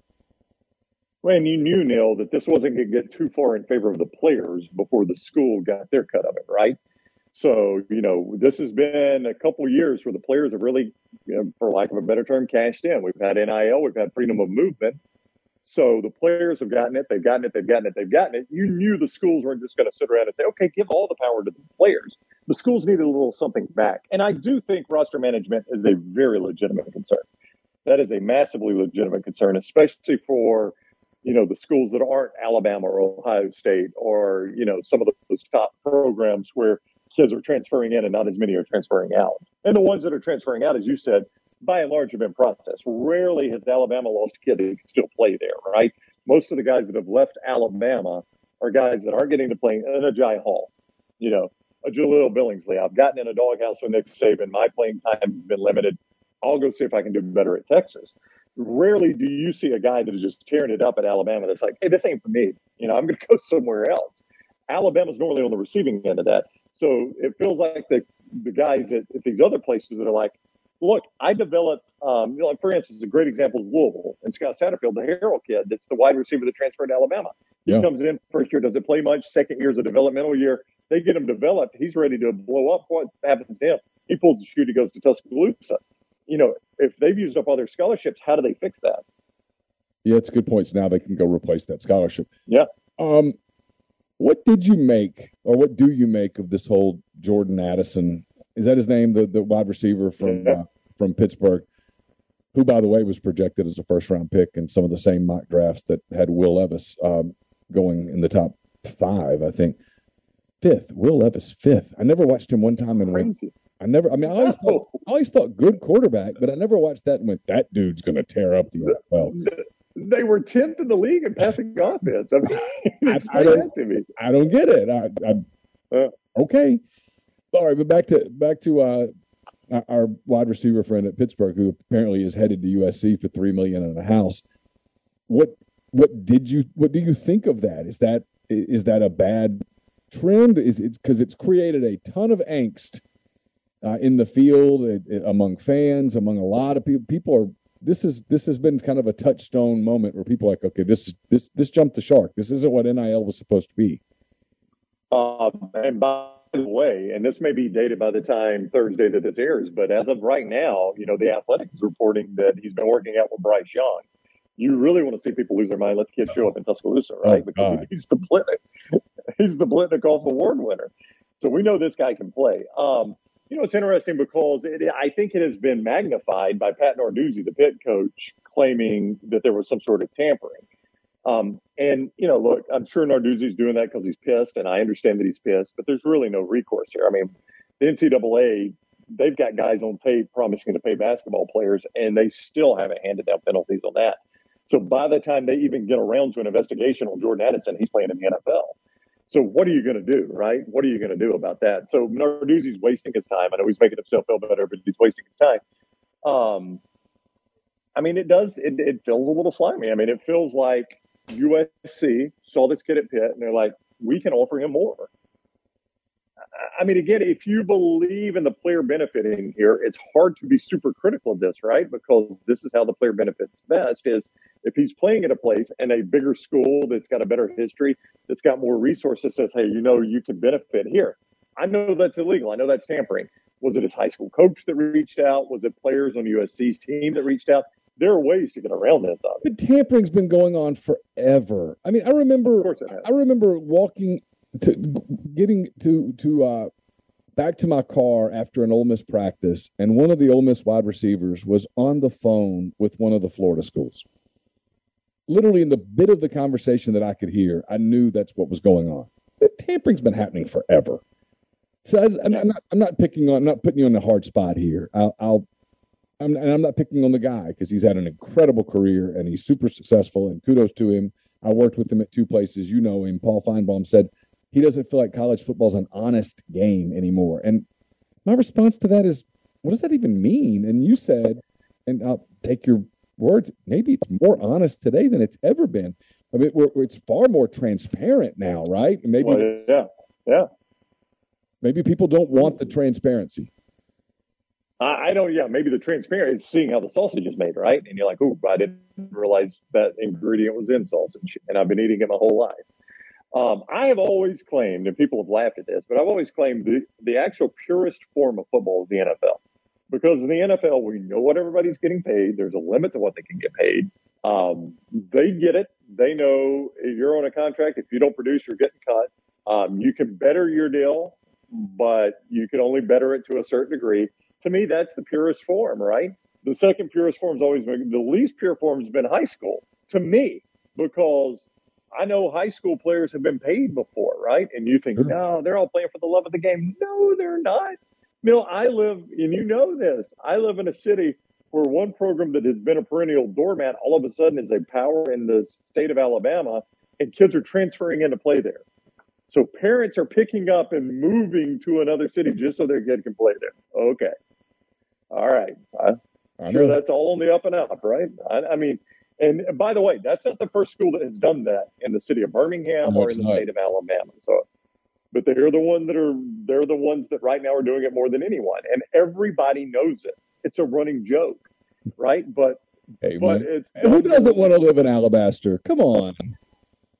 I mean, right? I mean, you know, there was a time when Hoover was the place to live in Alabama. And now people want to live in Alabaster. It makes all the sense. I don't know if that has anything to do with football. Just way of life. It's a quality of life. It's a pace of life. Yeah. You know, I mean, all of a sudden they've got quarterbacks coming from Hawaii to live there. They're pumping guys to college programs left and right. I mean, look. And again, and people want to argue that that's for the love of the game. Look, at least in the NFL, you know what's happening now in college. We know more of what's happening than we ever have. So to me, that's the flow of purity versus what a lot of people would say is it goes high school, college, then the NFL. Yeah, that's why I give Lane Kiffin a lot of credit always when he's been saying this for 2 years now. This is professional football. We can call it, if you want to call it something else, call it something else. But this is pro football, and we have the draft, and we have free agency, and you have the waiver wire, and it's how you assemble a roster. I mean, he's talked about this for a while, and I don't know that he even thought it would look exactly like this, but that's where we are. And I'll end with this. I don't think there's people that are trying to pull it back. I think it's too late. Yeah. Well, yeah, because I think if you look at Gene Smith's quotes, the athletics director at Ohio State, and he's talking about the playoff, but if you think it's all Gene Smith's talking about, you're crazy. And he said college football does not need the college football playoff, and college football needs to be run by college football, not by the NCAA. Well, if you pull away the power, and the NCAA has no power over the playoff right now, that's what Gene Smith's talking about.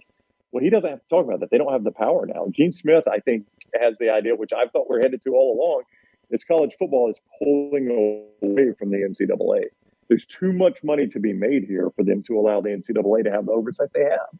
So I think you'll see more and more of that. And that's why the cat's not going back in the bag, or the milk's not going back in the bottle, or the toothpaste isn't going back in the tube, because I think more than that, college football is pulling away from the NCAA, where it could in a lot of ways be its own entity and it's policing itself, it's running itself, it's paying itself, it's negotiating its own TV deals. There's too much money to be made in this for everybody to say, oh, let's just hand the power back over to the NCAA.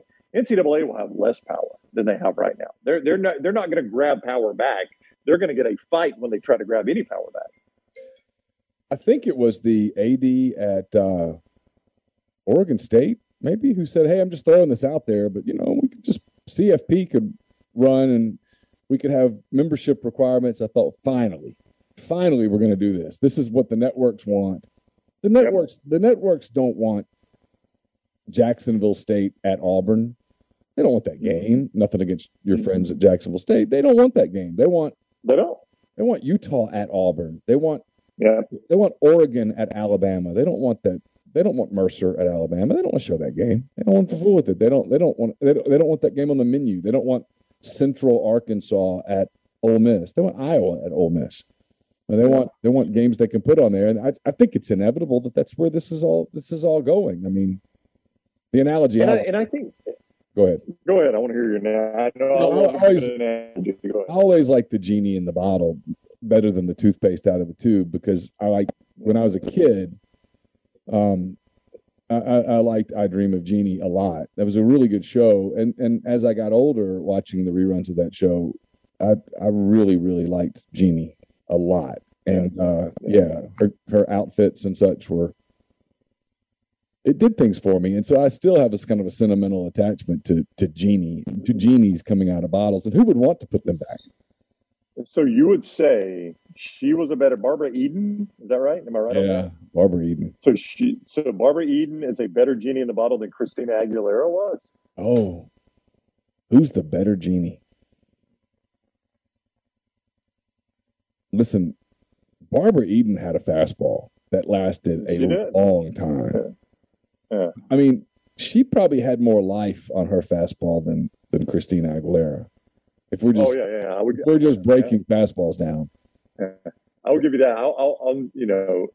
My moment was Wonder Woman, Linda Evans. Yeah. And I was like, there's something different about that. Yeah.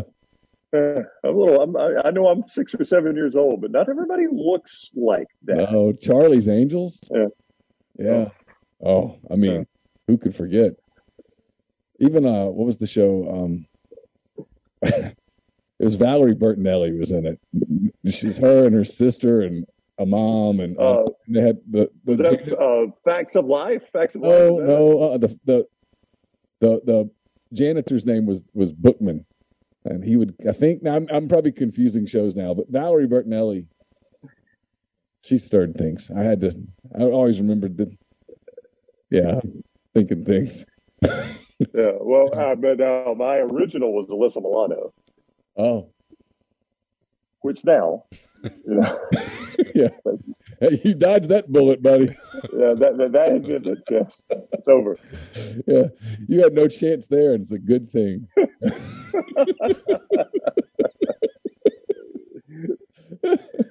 Well, hey, listen, as always, I appreciate the time. I know you got stuff to do. I kept you a few minutes long. It's always fun. Yep, always fun. Thanks, Neil. All right, talk to you later. Bye. That was my buddy Ryan Brown of The Next Round in Birmingham. Always appreciate his time here on MPW Digital. So there's a story out, kind of came out tonight, Thursday night, as you're listening to this. It's about Ross Dellinger with SI.com. Talking about how, I'll read you the first couple paragraphs. Inside the Hyatt Regency at Gainey Ranch, the lavish resort on the outskirts of Phoenix, dozens of the most powerful people in college sports milled about, parading through the expansive lobby and basking in the sun on the terrace. But the majority landed deep within conference meeting rooms, searching for answers to what's become the latest seismic quandary in the industry: the rapidly escalating donor-fueled bidding war for college football and men's basketball players. Listen to this quote from Colorado Athletic Director Rick George. I mean, this is something. I mean, really, listen to this quote. "This is the time we have to put our stake in the ground. Enough. This is not acceptable.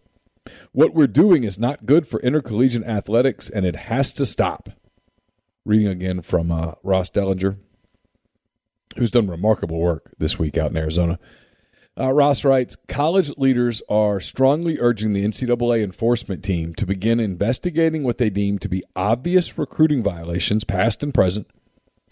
Donor-led collectives that have struck deals with players before they sign binding letters of intent are violating rules, says George, one of the leaders of an NCAA working group that will soon publicize additional NIL guidelines. They're working to finalize those guidelines. According to this story, could happen as early as next week. George and Ohio State Athletic Director Gene Smith are confirmed the existence of the draft of guidelines. The guidance clarifies existing NCAA bylaws that prohibit boosters from being involved in recruiting. Any booster or booster-led collective that has been found to have associated with prospects about recruiting on another college team or in high school will be found to have violated NCAA rules and put the booster school at risk of sanctions. In addition, a booster or booster-run collectives, quote, cannot communicate with the student-athlete or others affiliated with the student-athlete to encourage them to remain enrolled or attend an institution. Just because we have NIL, it doesn't eliminate the rules, George says. Everybody is like, it's NIL. I'm totally in favor of NIL done right. It's really good. Athletes should be able to monetize their NIL, but a lot of what's going on out there is not NIL. I keep coming back to the same thing. I have no sympathy for the athletics directors and the NCAA people. None. They knew this was coming a decade ago. And rather than addressing it at that moment and saying, okay, this is coming, the day is coming when players are going to be able to capitalize on their name, image, and likeness. So let's establish guidelines today. Instead, they fought it, and they fought it, and they fought it, and they lost, and they lost, and they lost. And then, in a moment of social unrest and social change and summers of peaceful protest, COVID stuff, they just said, screw it. Open the doors wide open. Open the gate. Go for it. We'll figure it out.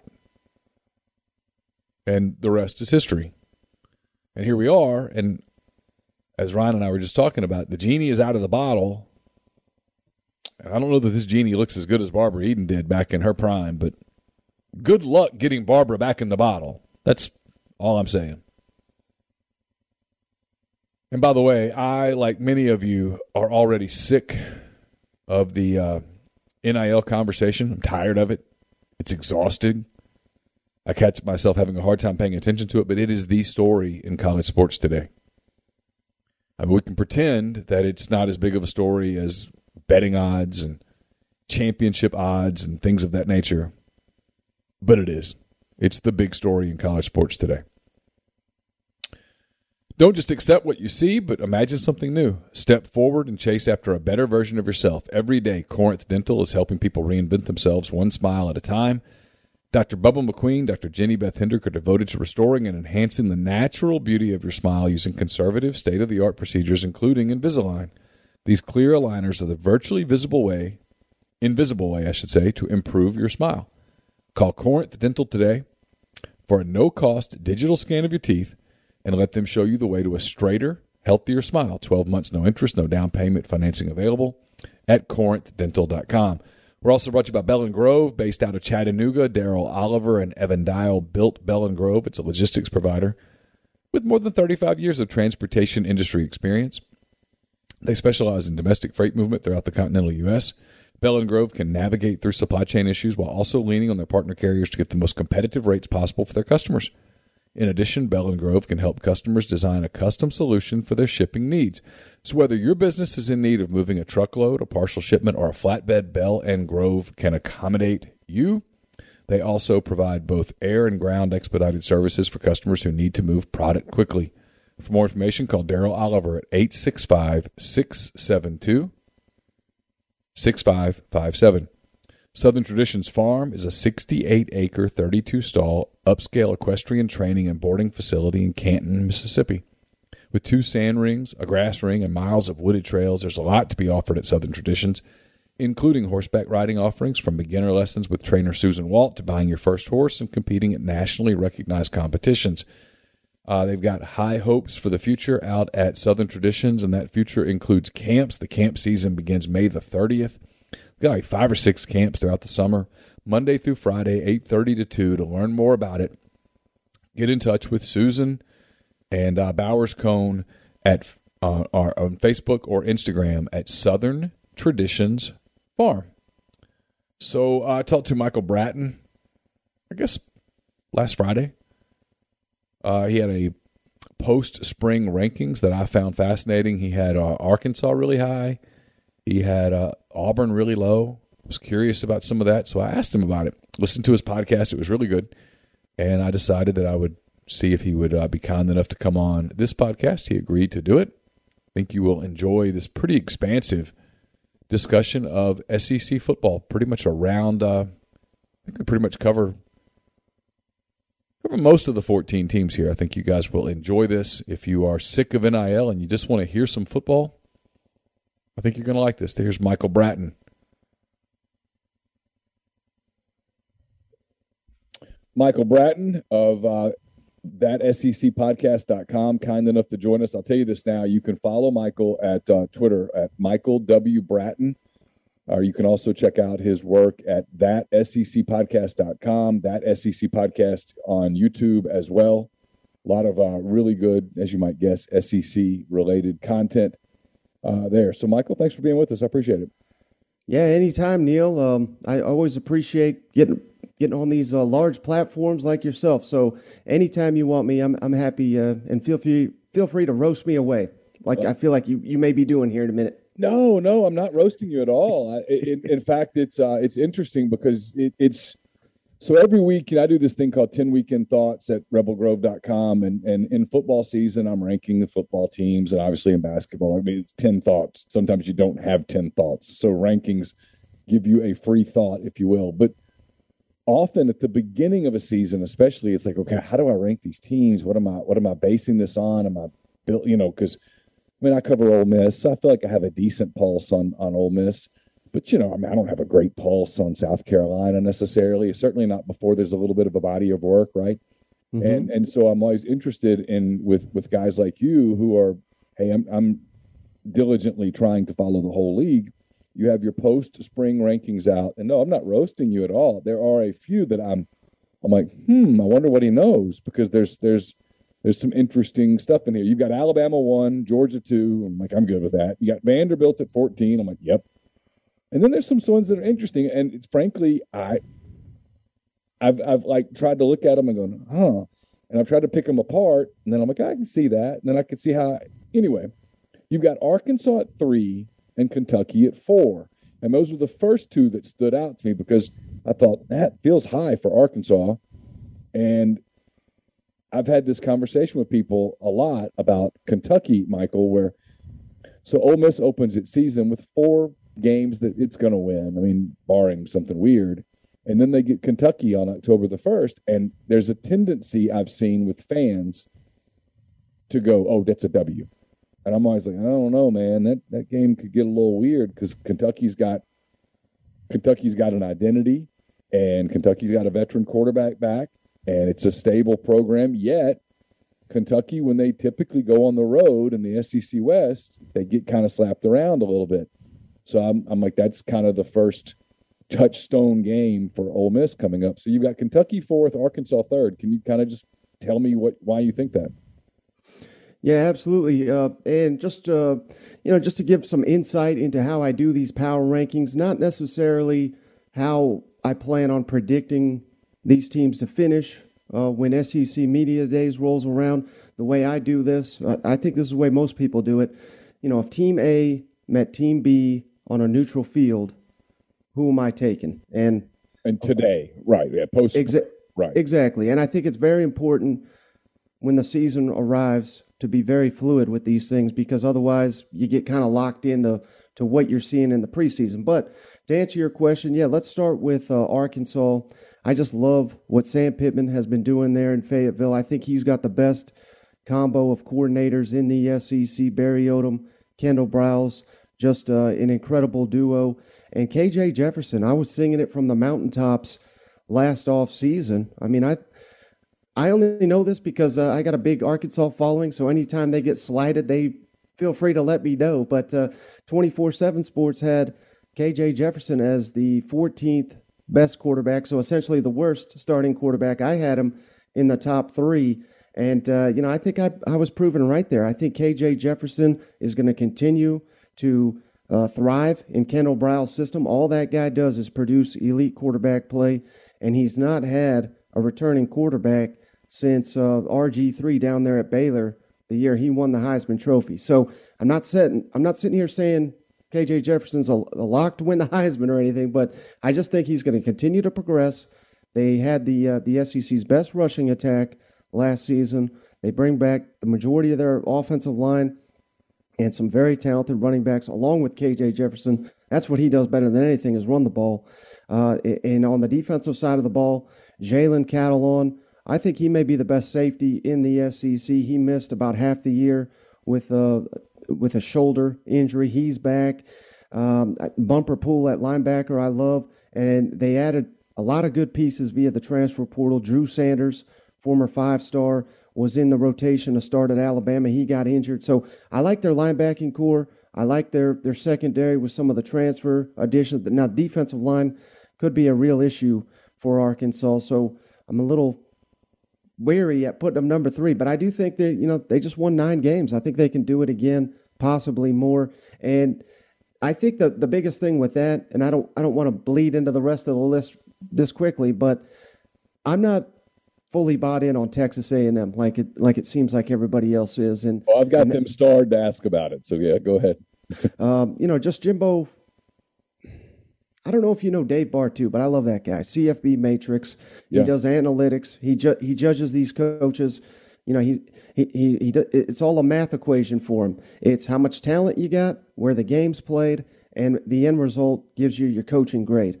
Jimbo Fisher, if we remove first-year coaches, Jimbo Fisher was the worst graded head coach at the Power 5 level last season. He had a team that should have won 11 games. They won 8. And they lost to LSU, which, of course, had already fired Ed Orgeron. I mean, that team had quit on him. He lost to both the Mississippi schools. I know your fan base knows that good and well. Lost to Arkansas. So, and when's the last time he's really had an elite quarterback? That seems to be all A&M fans want to point to as well. We just didn't have a quarterback. Well, hell, you really haven't had one since about Jameis Winston in 2014. So I'm not fully buying in. I know Texas A&M's got all the talent in the world. I think they'll have a good season, but I'm not ready to put them ahead of the Arkansas Razorbacks. And you asked about Kentucky. I'm sure that's one your audience is very intrigued by. With, like you said, they opened the SEC calendar with Kentucky. I think the most interesting stat from last season in the entire SEC, Kentucky was dead last in turnover margin. I mean, they turned the ball over left and right, yet they won 10 games. Yeah. And you look at some of the other teams that were right there with them. It's Vanderbilt, god-awful. LSU, I mean, they were awful. It's unfathomable that Kentucky could lead the SEC in turnovers, yet have a 10-win season. That should give you an indication of, how good of a program Mark Stoops has got up there. And I had on Mike Morgan from ESPN SEC Network on my show the other day. He called the Kentucky spring game for the SEC Network. He's saying these scouts are telling him Will Levis is going to be a first-round draft pick. And he said, beyond Bryce Young, I would make the case Will Levis the second-best quarterback in the SEC. Now, that's not my opinion, but... Yeah. No, sure. It's interesting because if you tell me if I always do the football gods, right? If the football gods dropped in here and said, hey, Will Levis is the second-best quarterback in the SEC at the end of the year, that's the consensus, I'd go, whoa. They won 10 games again. I mean, that's what I would immediately think because they're pretty talented on both lines of scrimmage. Mm-hmm. They've got athletes all over the place. It's been a very stable program that I think all of us, probably not you, Michael, because you're a little more on top of it than maybe those of us who are as locked in on the SEC West as we are down here. But, I think you look up the last couple of years and you look at Kentucky and you're like, wow, they're pretty good. There's just this tendency because we do it for so long because a team's been bad over periods to go, well, they're going to stay bad. Or a team's been good for a long time. You go, well, they're going to stay good. And it doesn't work like that. And Kentucky's been really solid. And it's an interesting game. I mean, Ole Miss has there's kind of like 3 games in the first 2/3 of the season that are really fascinating, that you have a tendency because of the past to go, well, Kentucky's a win, Auburn's a loss, at LSU's a loss, when in reality, on paper, the Kentucky game is the hardest of those 3 games. Yeah, and to go back to what you said, you just chalk that up as a W. I'll tell you who else did. LSU last year, Florida in recent history. I mean, these are the powers of the SEC, and LSU at Kentucky, Kentucky manhandled them. They basically were the LSU in that football game, and I think that was the game. I think LSU said, all right, enough's enough. Let's get rid of Ed Orgeron. He was gone about 2 weeks later. So, go back to Kentucky. I mean, they have an incredible linebacking core. I think they're going to have the best linebacking core in the SEC East. And what Mark Stoops does, he doesn't play a lot of these young kids. He makes them develop. And the last couple of years, they've been landing 4-star and even a 5-star defensive linemen that are in their second, third year in the program. So they are losing a lot on the defensive line. That is a question mark, but they're replacing it with players that have already contributed, that came in, that were highly touted. So I think the front 7 is going to be one of the best, maybe the best in the SEC, considering what Georgia has lost. They have some standout running backs. Chris Rodriguez, I think he's about 700 yards short of becoming the all-time leading rusher in Kentucky history, and he's averaged about 1,200 the last couple of years, so he should get there. I just like a lot of the buzz I'm hearing out of Lexington, and they're one of the more consistent programs in recent SEC East. I want to circle back to Arkansas just real quick before we get to some of the others. You're right about what you said about Kendall Briles and the job he did with KJ Jefferson. The interesting thing about KJ's development that I want to see is twofold. One, he doesn't have Treylon Burks anymore, and Burks was probably criminally underrated in the SEC until maybe the end of last season when he almost beat Alabama by himself for a little while. And then I think people started to notice him and they're like, whoa, this dude's good. But they won their bowl game without Burks. They beat Missouri without Burks. And a lot of that was KJ making plays. The one thing I'm interested to see with KJ is, can he get a little bit better at making reads, making decisions, getting the ball out of his hand a little quicker, not being so dependent on his legs. And I get that part of his game. He's very, very good as a scrambler, and he's such a big body, and he's a much better athlete than he looks, because he looks kind of chunky and stuff. But then you watch him run, and you're like, this guy can pick him up and put him down. But I do want to see whether that part of his game can come along, because if it does, they're dangerous. If it doesn't, I still think there's a limit to how far they can go, because when you play the really good teams that he can't just scramble against, it can be a struggle, like it did last year for them against, even against Auburn, where Auburn had a pretty good defensive plan for Arkansas and kind of took KJ's legs away that day, and they didn't have enough of an answer to get it done. Yeah, and that is, you hit on it now. That's the biggest question mark for Arkansas is the receiver position. With everything you said about Treylon Burks, I agree with. They brought in transfer from Oklahoma, Jadon Hazelwood. A lot of people are I don't want to say comparing him to Burks. He's no Burks, but I think they're already slotting him in as a starter. He was banged up a lot of his Oklahoma career, and even in the spring he's wearing a non-contact jersey. So I don't know if Hazelwood can even make it through the season. And Sam Pittman's out here saying they're going to be looking in the transfer portal to add more weapons. So that should give you an idea of how thin they are at that position. They're even putting the backup quarterback, Malik Hornsby, who may be the fastest player on the team. He's been getting reps at receiver. He started, they didn't really have a traditional spring game. It was more of a scrimmage, but he started at receiver. So that gives you an indication of, Sure. How big of a question mark that is for Arkansas. And you're right. I mean, that in today's modern era, you look at Georgia may be the exception because they had maybe the best defense of all time, but you want to win in the SEC, you need these playmakers on the outside, and I'm not certain that Arkansas has that. We talked about A&M a little.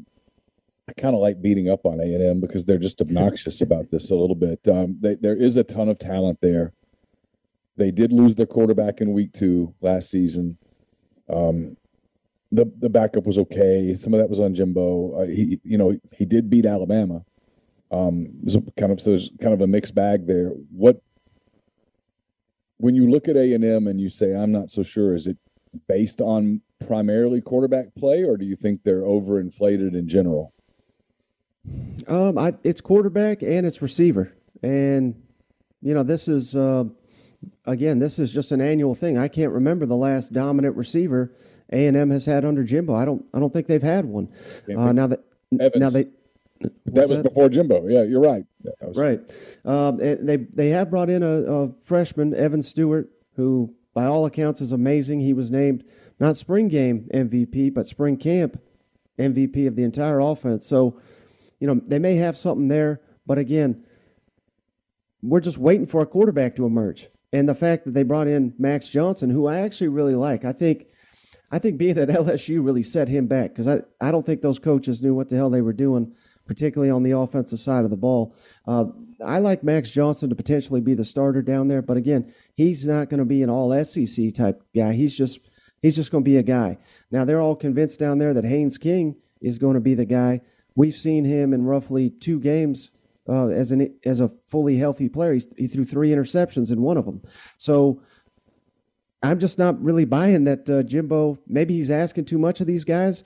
Maybe he's lost his little edge, like I said, because, you go back to Florida State after Jameson, it was just one bust after another at the quarterback position. We all assumed Kellen Mond was going to be a star under Jimbo, and he looked like it early. If you go back and watch first year Jimbo was there against Clemson, that's the game that always hits me in my mind. Kellen Mond was incredible. He looked like he was maybe going to win a Heisman under Jimbo. Like, he was that good, and he stayed for 2 more years. He was never showed that once again. And is that a Kellen Mond problem? Is it a Jimbo problem? At some point, we gotta point the finger at Jimbo and ask, why these quarterbacks are not being developed. And you hit on Zach Calzada. This was a guy that when he was coming out of the state of Georgia, Kirby Smart tried to steal him away. And Jimbo said, this is our guy. This is the guy that I want in this class. He was there for 3 years. It's not like he was a true freshman. He should have been ready by year 3. And now that he's at Auburn, I'm hearing, he didn't even basically go through spring. He was in non-contact. He had a surgery as well on his shoulder, but they've basically anointed him the starter. So that gives you an idea of what Brian Harsin thinks of him. So we've already know Kirby likes him, yet Jimbo couldn't really get consistent play out of Zach Calzada. Is that Zach Calzada's fault, or is that Jimbo's fault? Is it the fault of lack of playmakers on the edge? They've churned out many tight ends there at A&M, but I'm still waiting for a dominant receiver or 2 to emerge. And we're going into year 5 now, I believe, under Jimbo, and it just seems like I don't know how much time one of the highest paid coaches in the country needs to get this thing going. Well, and to along those lines, what's interesting about A&M is that they have, to some degree involuntarily, but they've put a lot of pressure on themselves because of this NIL talk. They've recruited at an incredibly high level in this most recent class, brought in a bunch of highly ranked guys that were recruited by other people. The Alabamas and the Georgias and those kind of people were recruiting these guys. And there's this pressure to win and to win big and to win now with what will be a lot of young talent. And sometimes it doesn't work like that. And what's interesting to me is they've got a couple of games in, September that I think their fans go W, and Miami's one.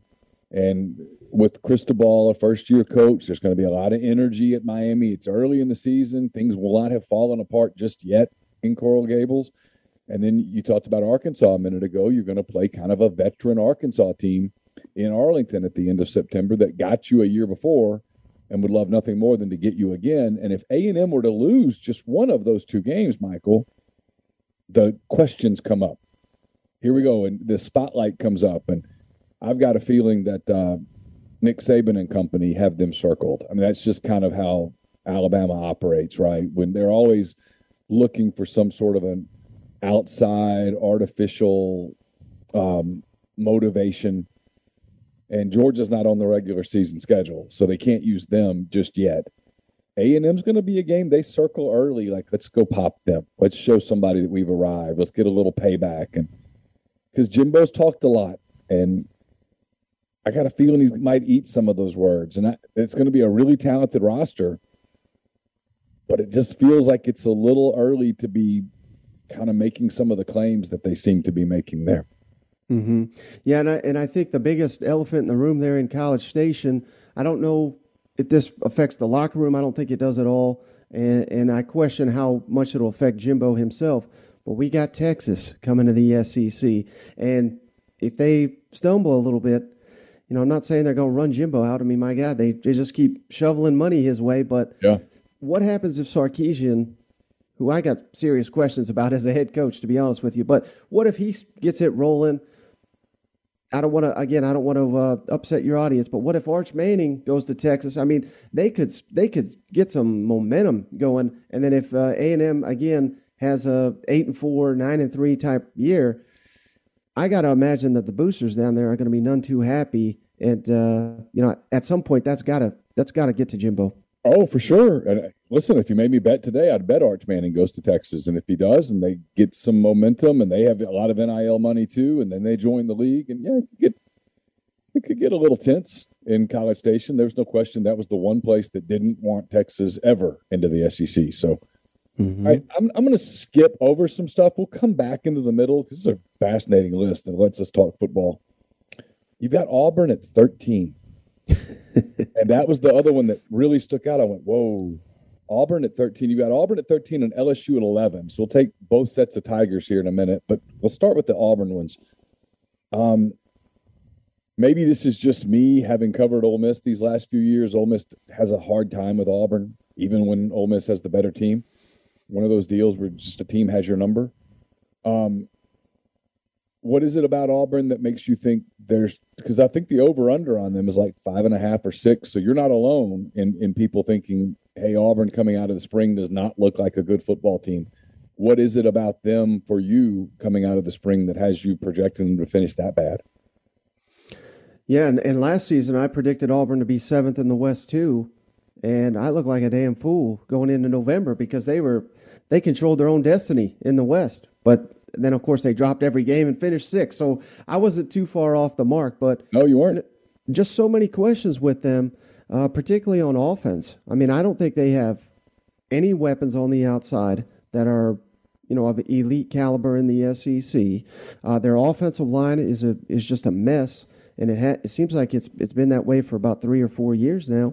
The quarterback, like I said, Zach Calzada, basically anointed the starter already. I mean, the most impressive quarterback they had was a guy named Robbie Ashford, who went up to Oregon, played 2 years, and he never even got on the field. Now, I think Oregon's pretty good. I don't follow the Pac-12, but if you can't play at Oregon and you're the best quarterback on an SEC roster your first semester down there, that's troubling. And then, you go to the defensive side of the ball. I know Derek Mason is, I think he's a little bit overrated, but I still think he was a very good defensive coordinator, particularly the job he did at Vanderbilt with all the restrictions. I was always impressed with the defense he put out on the field.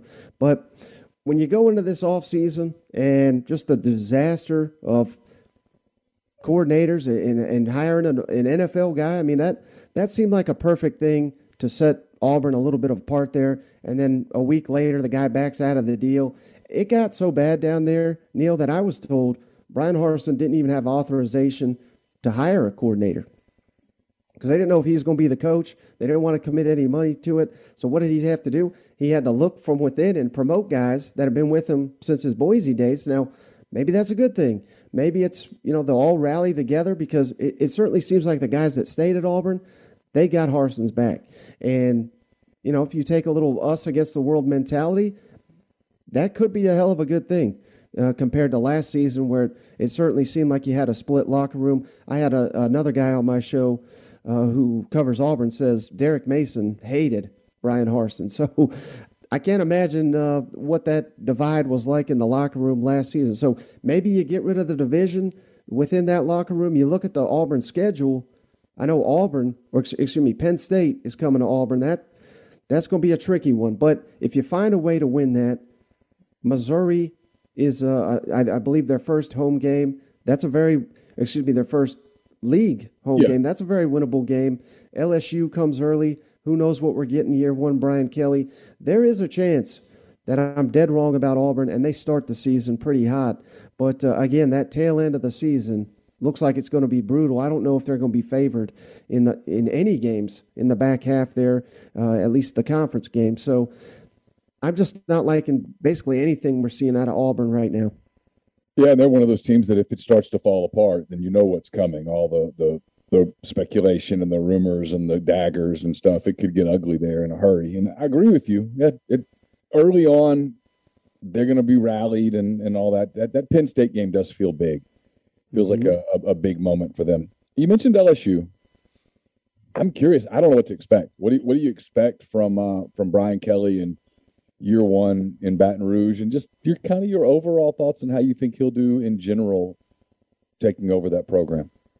Yeah, I'm right there with you, Neil, and that's kind of why I grouped Ole Miss, Florida, and LSU almost in the same area, because those are probably the three teams that I'm just having the hardest time figuring at this point in time. I gave Ole Miss the edge there because I just got so much confidence in Lane Kiffin. But going back to your question, LSU, Brian Kelly, just a massive turnover there with the coaches, obviously, but the personnel on the field. I believe they've added – the number keeps changing, so forgive me if I got this wrong, but I think it's 17 transfers this offseason, which, you're bringing in these types of players, you're expecting them to play. You're not – transfers don't come in anymore thinking they're going to sit for a couple of years. So particularly the guys they got from Arkansas, which Arkansas got one of their DBs. I think Arkansas got the better end of that deal. Fouché and Brooks are good players, but to me they're not.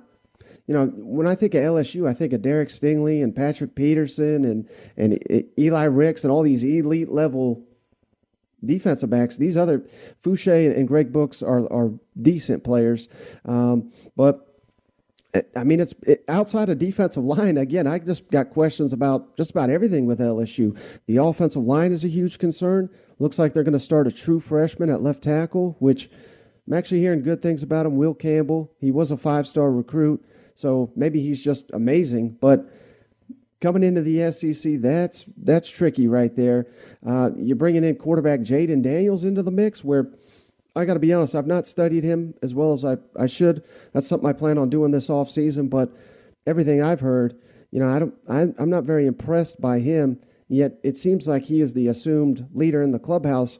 While I think, based on the spring game and based on what I've heard during the spring, Garrett Nussmeier, the redshirt freshman, that's my prediction right now. That could change, over the summer. But I think he's going to be LSU starting quarterback.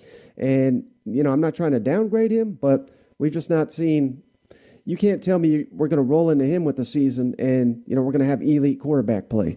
Maybe you will, particularly by the end of the year. I think LSU will probably be better at the end of the season than they are at the beginning. But Kayshon Boutte, that's another question mark. Brian Kelly had some wild comments about him this spring, basically said, well, I know the kid's last name. That doesn't sound good. And from what I understand – the only reason Boutte's still there is because they've got him locked it down to this huge NIL deal. So, this is like the Wild West of college football. Who knows? He may even pull a Derek Stingley for all we know, where, show up for a week or two and then say, I'm going to be a first-round pick. I'm not playing. I don't want to put that on the kid because I have no idea what his intentions are, but it doesn't sound like he's vibing too well with Brian Kelly, and he may be the most dynamic receiver in the country. So just so many questions. He wanted to go to Alabama, right? And then they threw the NIL deal at him, and he stayed. Right. But, yeah, he doesn't sound like he's a particularly happy camper.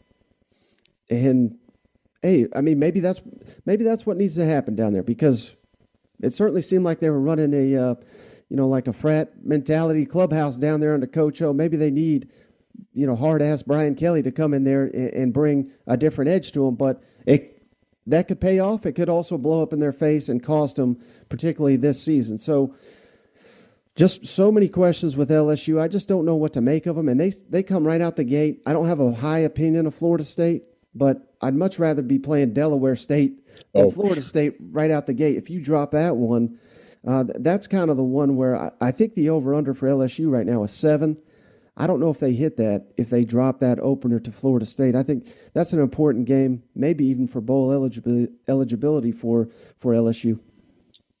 So we touched on a lot of your list. You've got, like I said, Alabama, Georgia, Arkansas, Kentucky, Texas A&M in the front 5. You've got Tennessee at 6.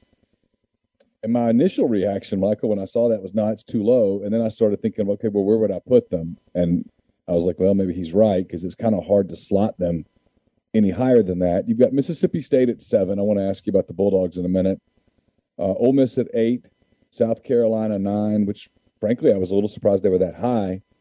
Florida 10. We talked about LSU. Mizzou at 12. Auburn and Vanderbilt. Let's talk about the Bulldogs a little bit, because they're a hard team to read too, because they lose Charles Cross off that offensive line, as dominant a left tackle as he was, especially in pass blocking. And God knows in that offense you're asking for a lot of pass blocking. He did a really good, gave up 1 sack all of last season, and however many hundreds of dropbacks they had. They lose him, yet they return a quarterback for a third year. It's a Leach system for a third year. There's some talent on defense. I don't know that it's as deep as you probably would want at this level, but they've got talent there. The schedule is kind of what the schedule is for Mississippi State. It's problematic in spots and favorable in spots. What is it when you look at them? Do you just sort of a little bit more, so it's easier to kind of put them in the middle of the pack, or is there a team that you think could surprise one way or the other? Yeah, I mean, we could run all the hypotheticals we want, but had Mississippi State beaten Ole Miss in the Egg Bowl, had they won that bowl game, I think they're coming into this season as maybe a top 20 team. I mean, they were really firing on all cylinders heading into that Egg Bowl. Of course, I don't need to tell your audience, Lane Kiffin and company was the team that showed up that day and beat them.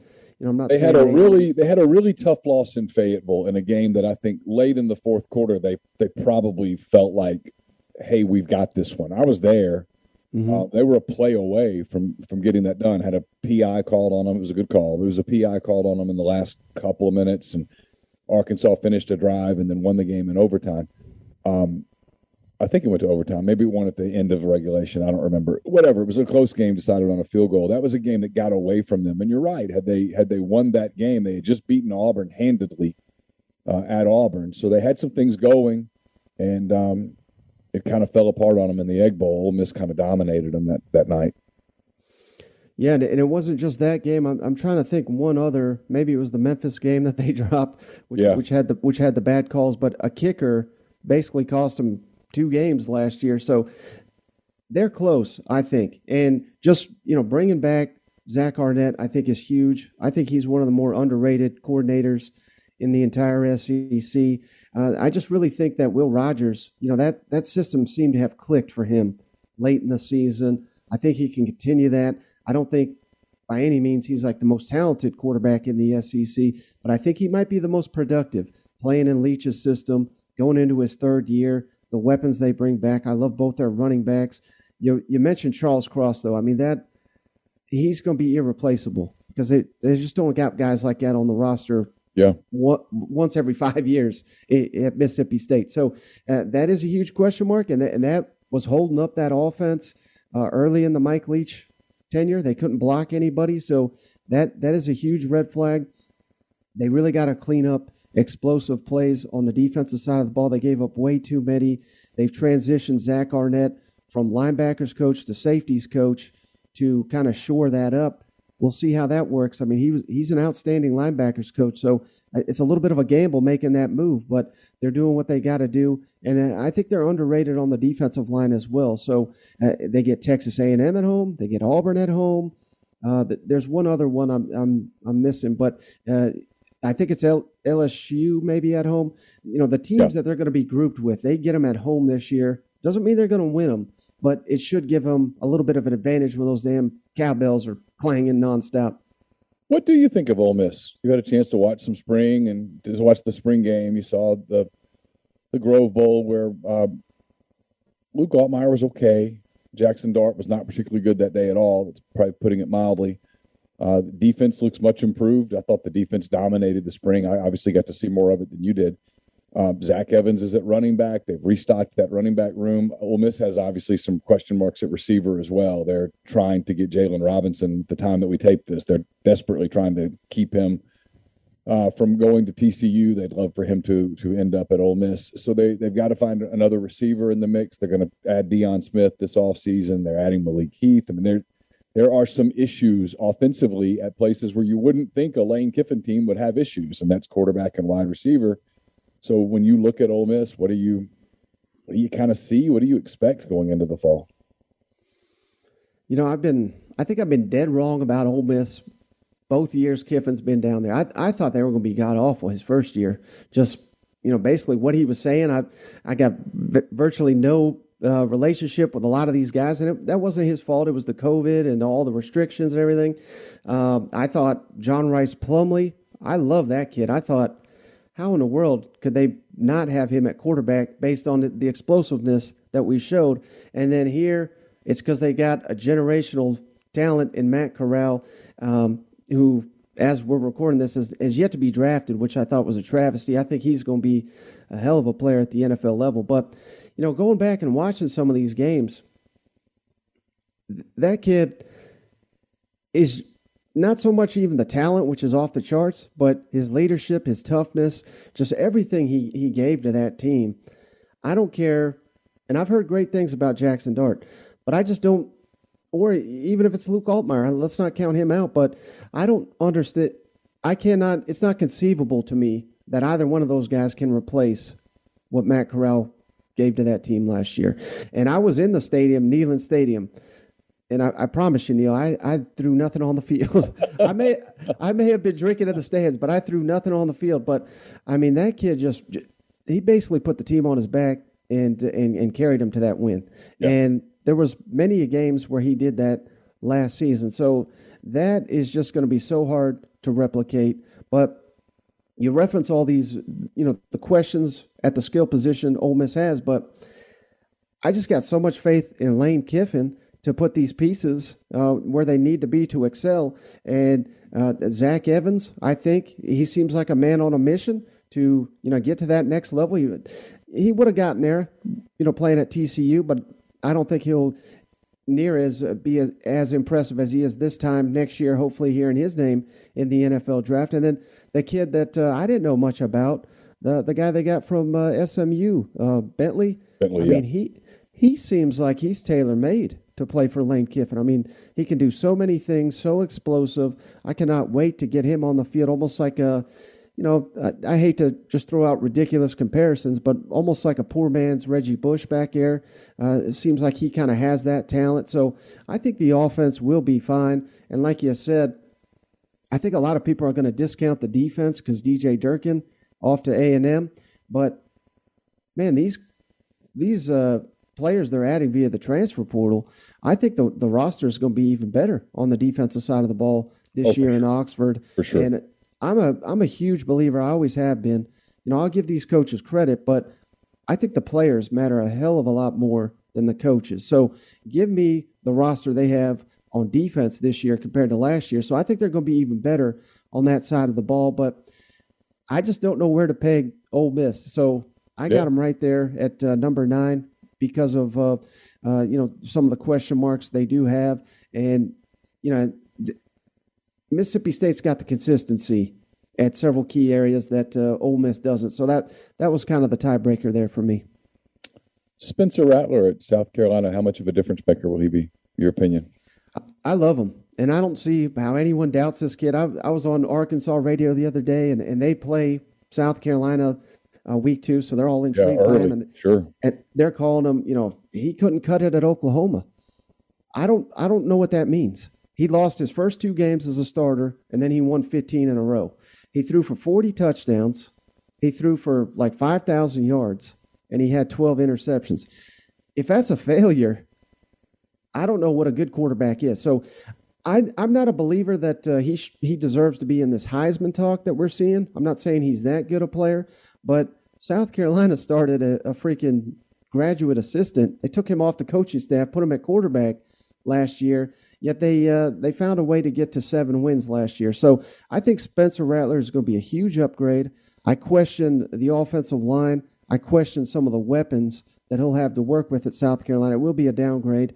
But, I think South Carolina is certainly capable of winning 8-9 games this season. Clayton White, their defensive coordinator, I had never heard of him. He came from Western Kentucky.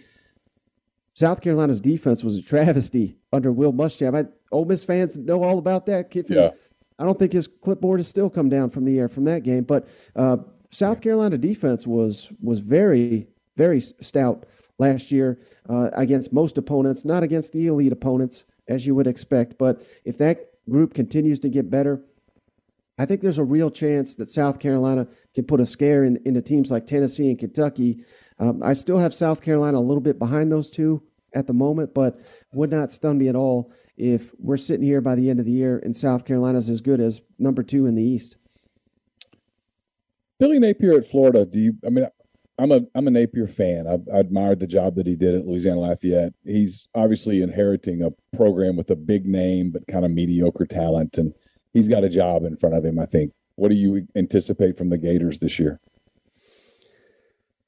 Yeah, that's another one. It's hard to peg. All spring he's basically saying we need players, not happy with the depth across the board, which is not what you want to be hearing. I love what we've seen of Anthony Richardson in brief stints. Last season, early in the year, I know it was against lesser competition, but he looked just absolutely incredible. Yet at the same time, this is a guy that got hurt dancing pregame South Carolina. He wasn't able to play in that game because of his dancing. Now we're hearing, he's got pulled over going he was going over 100 miles per hour, which, again, that's not a huge deal to me. But when they're asking him to be the face of the offense and the team, basically, and you're out here doing this kind of stuff, I kind of question whether he's ready for that. I know Billy Napier loves to run out of multiple tight end sets. They were literally down to one tight end there in spring. So that just gives you an indication of how far they really have to come to build this thing back up in Gainesville. I think he just did an incredible job building the staff that he did and coming in there late and swinging and landing some elite recruits late in the process. I don't think the Gators are going to be that good this year. And right out the gate particularly, they open against Utah, which I believe won the Pac-12. Then they host Kentucky, which obviously I'm high on Kentucky. And then 2 weeks later, they travel to Tennessee. It's conceivable they lose all those games. Now, if they're 2-1 after that, I think I'll be dead wrong. I think Florida's going to have a hell of a season. But it's a tough ask right out the gate for Billy Napier and company with that schedule. But I agree with you. I love the fact, I hate in the SEC all these guys. I'm a Tennessee grad, I should say, so I've lived it, where we try to hire a Nick Saban guy and let's just do what Nick Saban's doing, because that doesn't work. But at the same time, I love the fact that Billy Napier is trying to take Florida to a different level in terms of commitment, in terms of staff. They're even going all in on the NIL now. So I think the future is certainly bright in Gainesville under Billy Napier, but I just don't think it's going to be this year. Yeah, it's a good point you make about Napier, too, because he's a Saban guy. A lot of people say he's the closest thing to Saban that's ever worked for Saban, which is hard for me to believe when you watch Kirby Smart. But still, but he left Alabama. He left the comfort of Tuscaloosa and went to Lafayette, ran his own program, and did a really, really good job. I'm a Louisiana guy, and ULL has not always dominated. So, that's a lot of that was his culture that he built there, and it took some time. And he's going to try to do it at Florida. It's going to be interesting to watch them. But, yeah, it feels like this is the year, Michael, that they kind of take some lumps, that you kind of not welcome to the SEC because he's been in the SEC. But, hey, this is a tough league, and the climb in this league is hard. Speaking of, we saved the best for the last here. Georgia and Alabama, no one's arguing those guys at the top. They don't play each other in the regular season. You had to pull your crystal ball out. Are they undefeated when they play each other in Atlanta in December? Oh, that's interesting. Yeah, probably, but I'll tell you why. Because I'm not I like to give everybody optimism. And I hate going into these seasons where it's like, okay, my God, we got Alabama and Georgia. and that's just going to be destiny, and let's just do it, every year for the next decade. I think that's boring as hell. It is. Alabama lost 2 games last year. Like, let's not forget, they were not some dynasty. They should have lost the Iron Bowl. LSU, which again was a terrible team last year, had 2 cracks. They had the ball in the fourth quarter. They score either one of those times, they would have beat Alabama. Arkansas gave Alabama a good game. Tennessee, for the first time ever, was, I believe, leading in the third quarter. I fell out of my chair when I saw that. So, we can't make this out to be Alabama some team of destiny juggernaut. And if you listen to reports down there, you watch the spring game, the offensive line is a travesty. I mean, they're having to reach into Vanderbilt to shore up their offensive line. And it's not like they don't have 4- and 5-star prospects all down there. Apparently, they don't know how to develop those guys. So that is a major, major question mark for Alabama.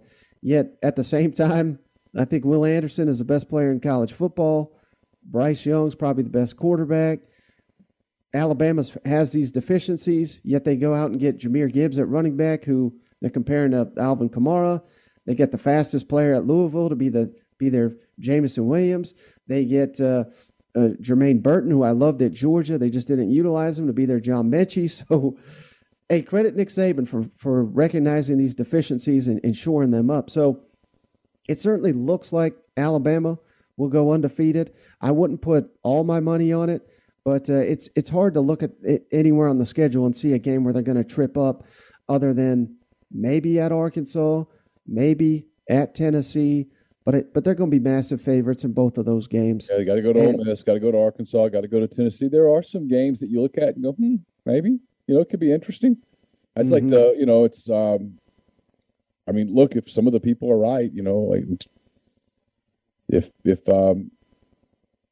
Ole Miss can beat Kentucky and then they beat Auburn at home and go to LSU and win. I mean, it's conceivable that by then they figured out their quarterback thing, and it would be wild in the Grove when Alabama came to town. So you're right. I mean, we do this at the beginning of the year. We go, there's no way. And then as the season progresses, games get a lot more interesting, obviously. Otherwise, we wouldn't be doing shows like this in May. Right. And for Georgia, to answer the other side of that, I've got a lot more confidence that Georgia will actually drop a game. But if you go down their schedule, I don't know how this happened, but I mean, it looks like the easiest schedule in the SEC. They're defending national champions. I don't know how this happened. I mean, at South Carolina is going to be tough, but that's a big ask for Shane Beamer and company to knock off the Georgia Bulldogs. Florida, maybe. The trickiest game for Georgia may be down there at Mississippi State. I mean, Mississippi State went to Athens, I think it was the 2020 COVID year. Gave them everything they wanted. They nearly knocked them off. I know that was years ago, so maybe that doesn't apply. But, I think that'll be a tricky game for them. Tennessee, maybe. At Kentucky, again, I'm very high on Kentucky. That'll probably be their toughest game. So the back end of their schedule does have some tough games. But, again, they're going to be favored in every one of these games. So I'm more likely to think – I think Georgia – I'll retract my statement. I think Georgia may drop a game. But, again, Georgia, if you would have taken their last month of the schedule and you would have put that at the front of the schedule, I think it would almost a certainty they drop one of those games. But Georgia will probably be a hell of a lot better by the end of the year once these guys get more experience than they are at the beginning. So, it really could go either way. And it certainly does look like it's going to be Alabama and Georgia. All right, last thing, and I really appreciate your time. You've been awesome. You talked about Texas earlier. Texas and Oklahoma joining the league. I think it's going to happen in 2023. A lot of people tell me I'm wrong. It's going to be 2024. Some people even think it's going to go all the way to 2025. But regardless, when those teams join the league, and we have some time, but just kind of your gut feeling as to how they fit in, how they impact the SEC when Texas and OU are in. Yeah, I kind of feel bad for Oklahoma. I mean, they're making a wise decision for the future of their program, but they ain't going to rule the SEC like they do that junior league they're in right now. So they're going to be an outlier in recruiting. I mean, they might be taking a huge step back, and I know those fans they seem to be overjoyed to get rid of Lincoln Riley just because he's got rid of them essentially. But that certainly seems like a big drop off to Brent Venables. Maybe I'm dead wrong. Maybe he'll be a great coach, and for their sake, I hope he is. But I think it'll certainly affect Oklahoma's success on the field. Whereas Texas, I'm not too worried about Texas, to be honest with you. I mean, they are just annually overhyped. They're losing to Kansas, for God's sake. I think they dropped 5 games in a row last season for the first time ever, something like that.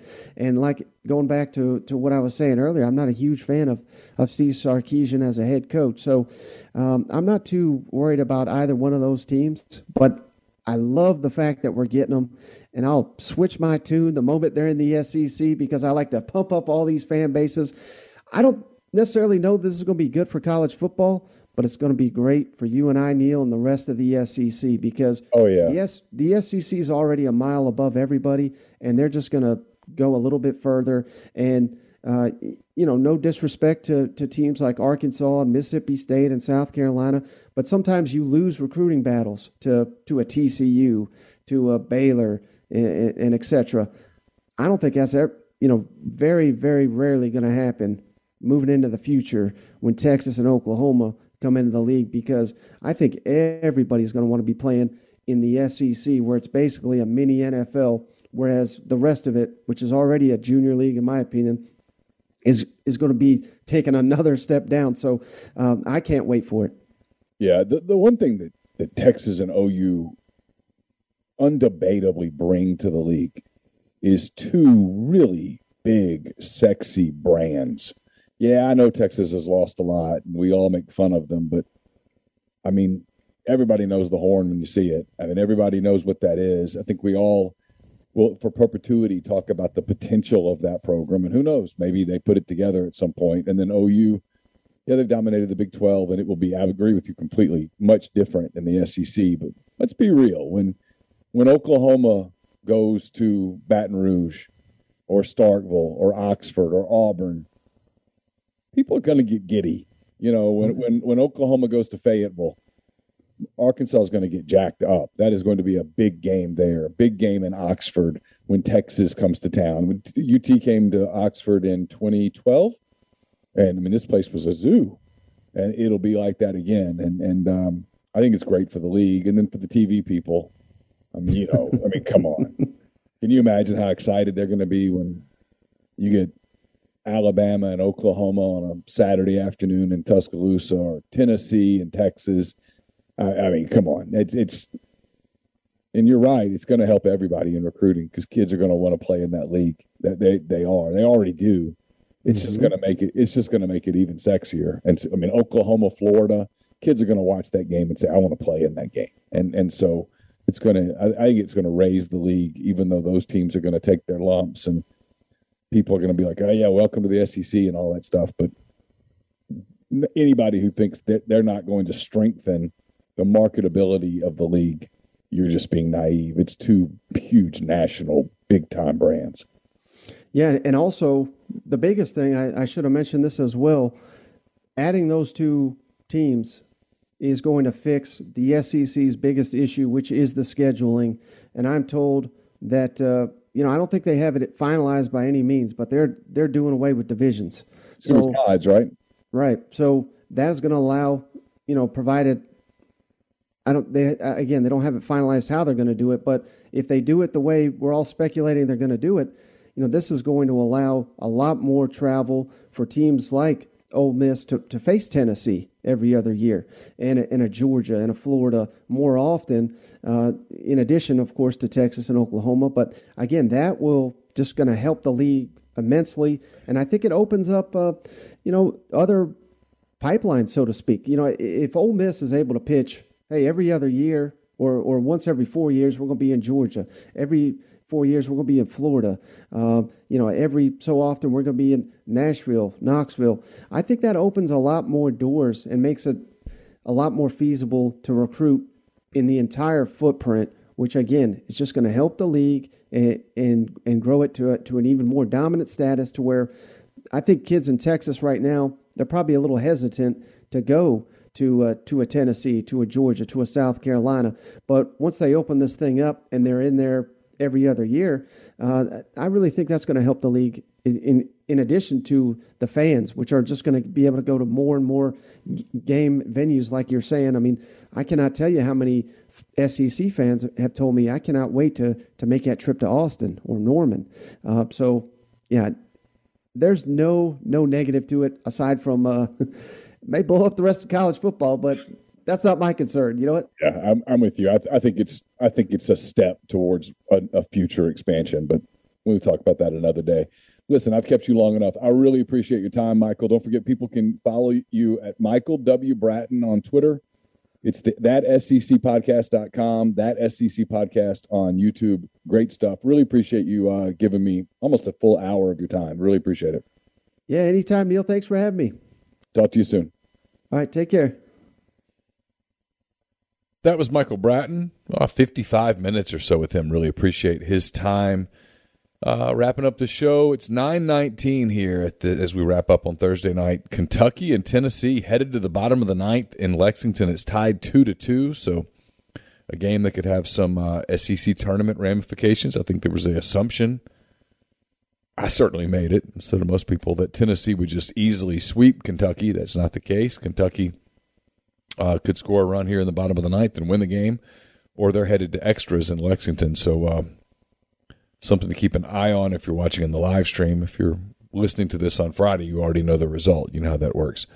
So, listen, thanks to everyone for making us a part of your week, part of your daily routine. We really appreciate it. We always do.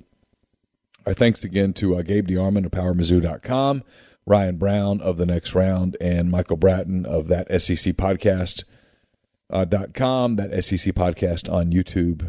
Michael's does a really good job. Produces a lot of strong SEC content. So highly recommend that you check him out. Thanks to everybody who's been in the stream throughout the night. I know it's not a live show, if you will, even though it is a live show, but everything's taped. Appreciate those of you involved, Mark and Sammy and Alan and all the people involved. Happy Mother's Day to everybody out there. Hope that if you are one of our 4%ers, hope you have a great Mother's Day. You are one of our 96%ers. Hope that you recognize the mom in your life, your mom, your wife, whatever the case may be. Make it a happy Mother's Day. So again, thanks to everyone for being part of this. Thanks to our guests. And we will be back on Monday with another edition of the Oxford Exxon Podcast. We'll have coverage of Missouri, Ole Miss baseball over the course of the weekend. Ole Miss made a basketball coaching hire we've been telling you about for a while, a coach from Louisiana Lafayette. That came to fruition this evening. So a little bit of content at rebelgrove.com, some recruiting stuff. We'll have baseball stuff over the course of the weekend. And again, we'll be back on Monday with the Oxford Exxon Podcast. Until then, thanks for making us a part of your week. Take care. Bye. Whether you're a world-class athlete or a podcaster like me, we all understand the importance of mental and physical well-being and proper recovery for top-notch performance. That's why I'm excited that Unified Healing is sponsoring this podcast. Unified Healing is a new and super innovative global network of wellness centers powered by Energy Enhancement System, or EE System. If you haven't heard of the EE System, you'll want to listen up. This technology promotes wellness, deep relaxation, purification, and rejuvenation. In hundreds of locations across the globe, access to a center is easy and affordable. Interested in experiencing the EE System technology for yourself? Go to unifydhealing.com/bluewire to learn more and find a center near you. That's unifydhealing.com/bluewire. No material or testimonials on the Unified Healing website are intended to be viewed as medical advice or a substitute for professional medical advice, diagnosis, or treatment. Always seek the advice of your physician or other qualified healthcare provider with any questions you may have regarding a medical condition or treatment and before undertaking a new healthcare regimen, including EE System.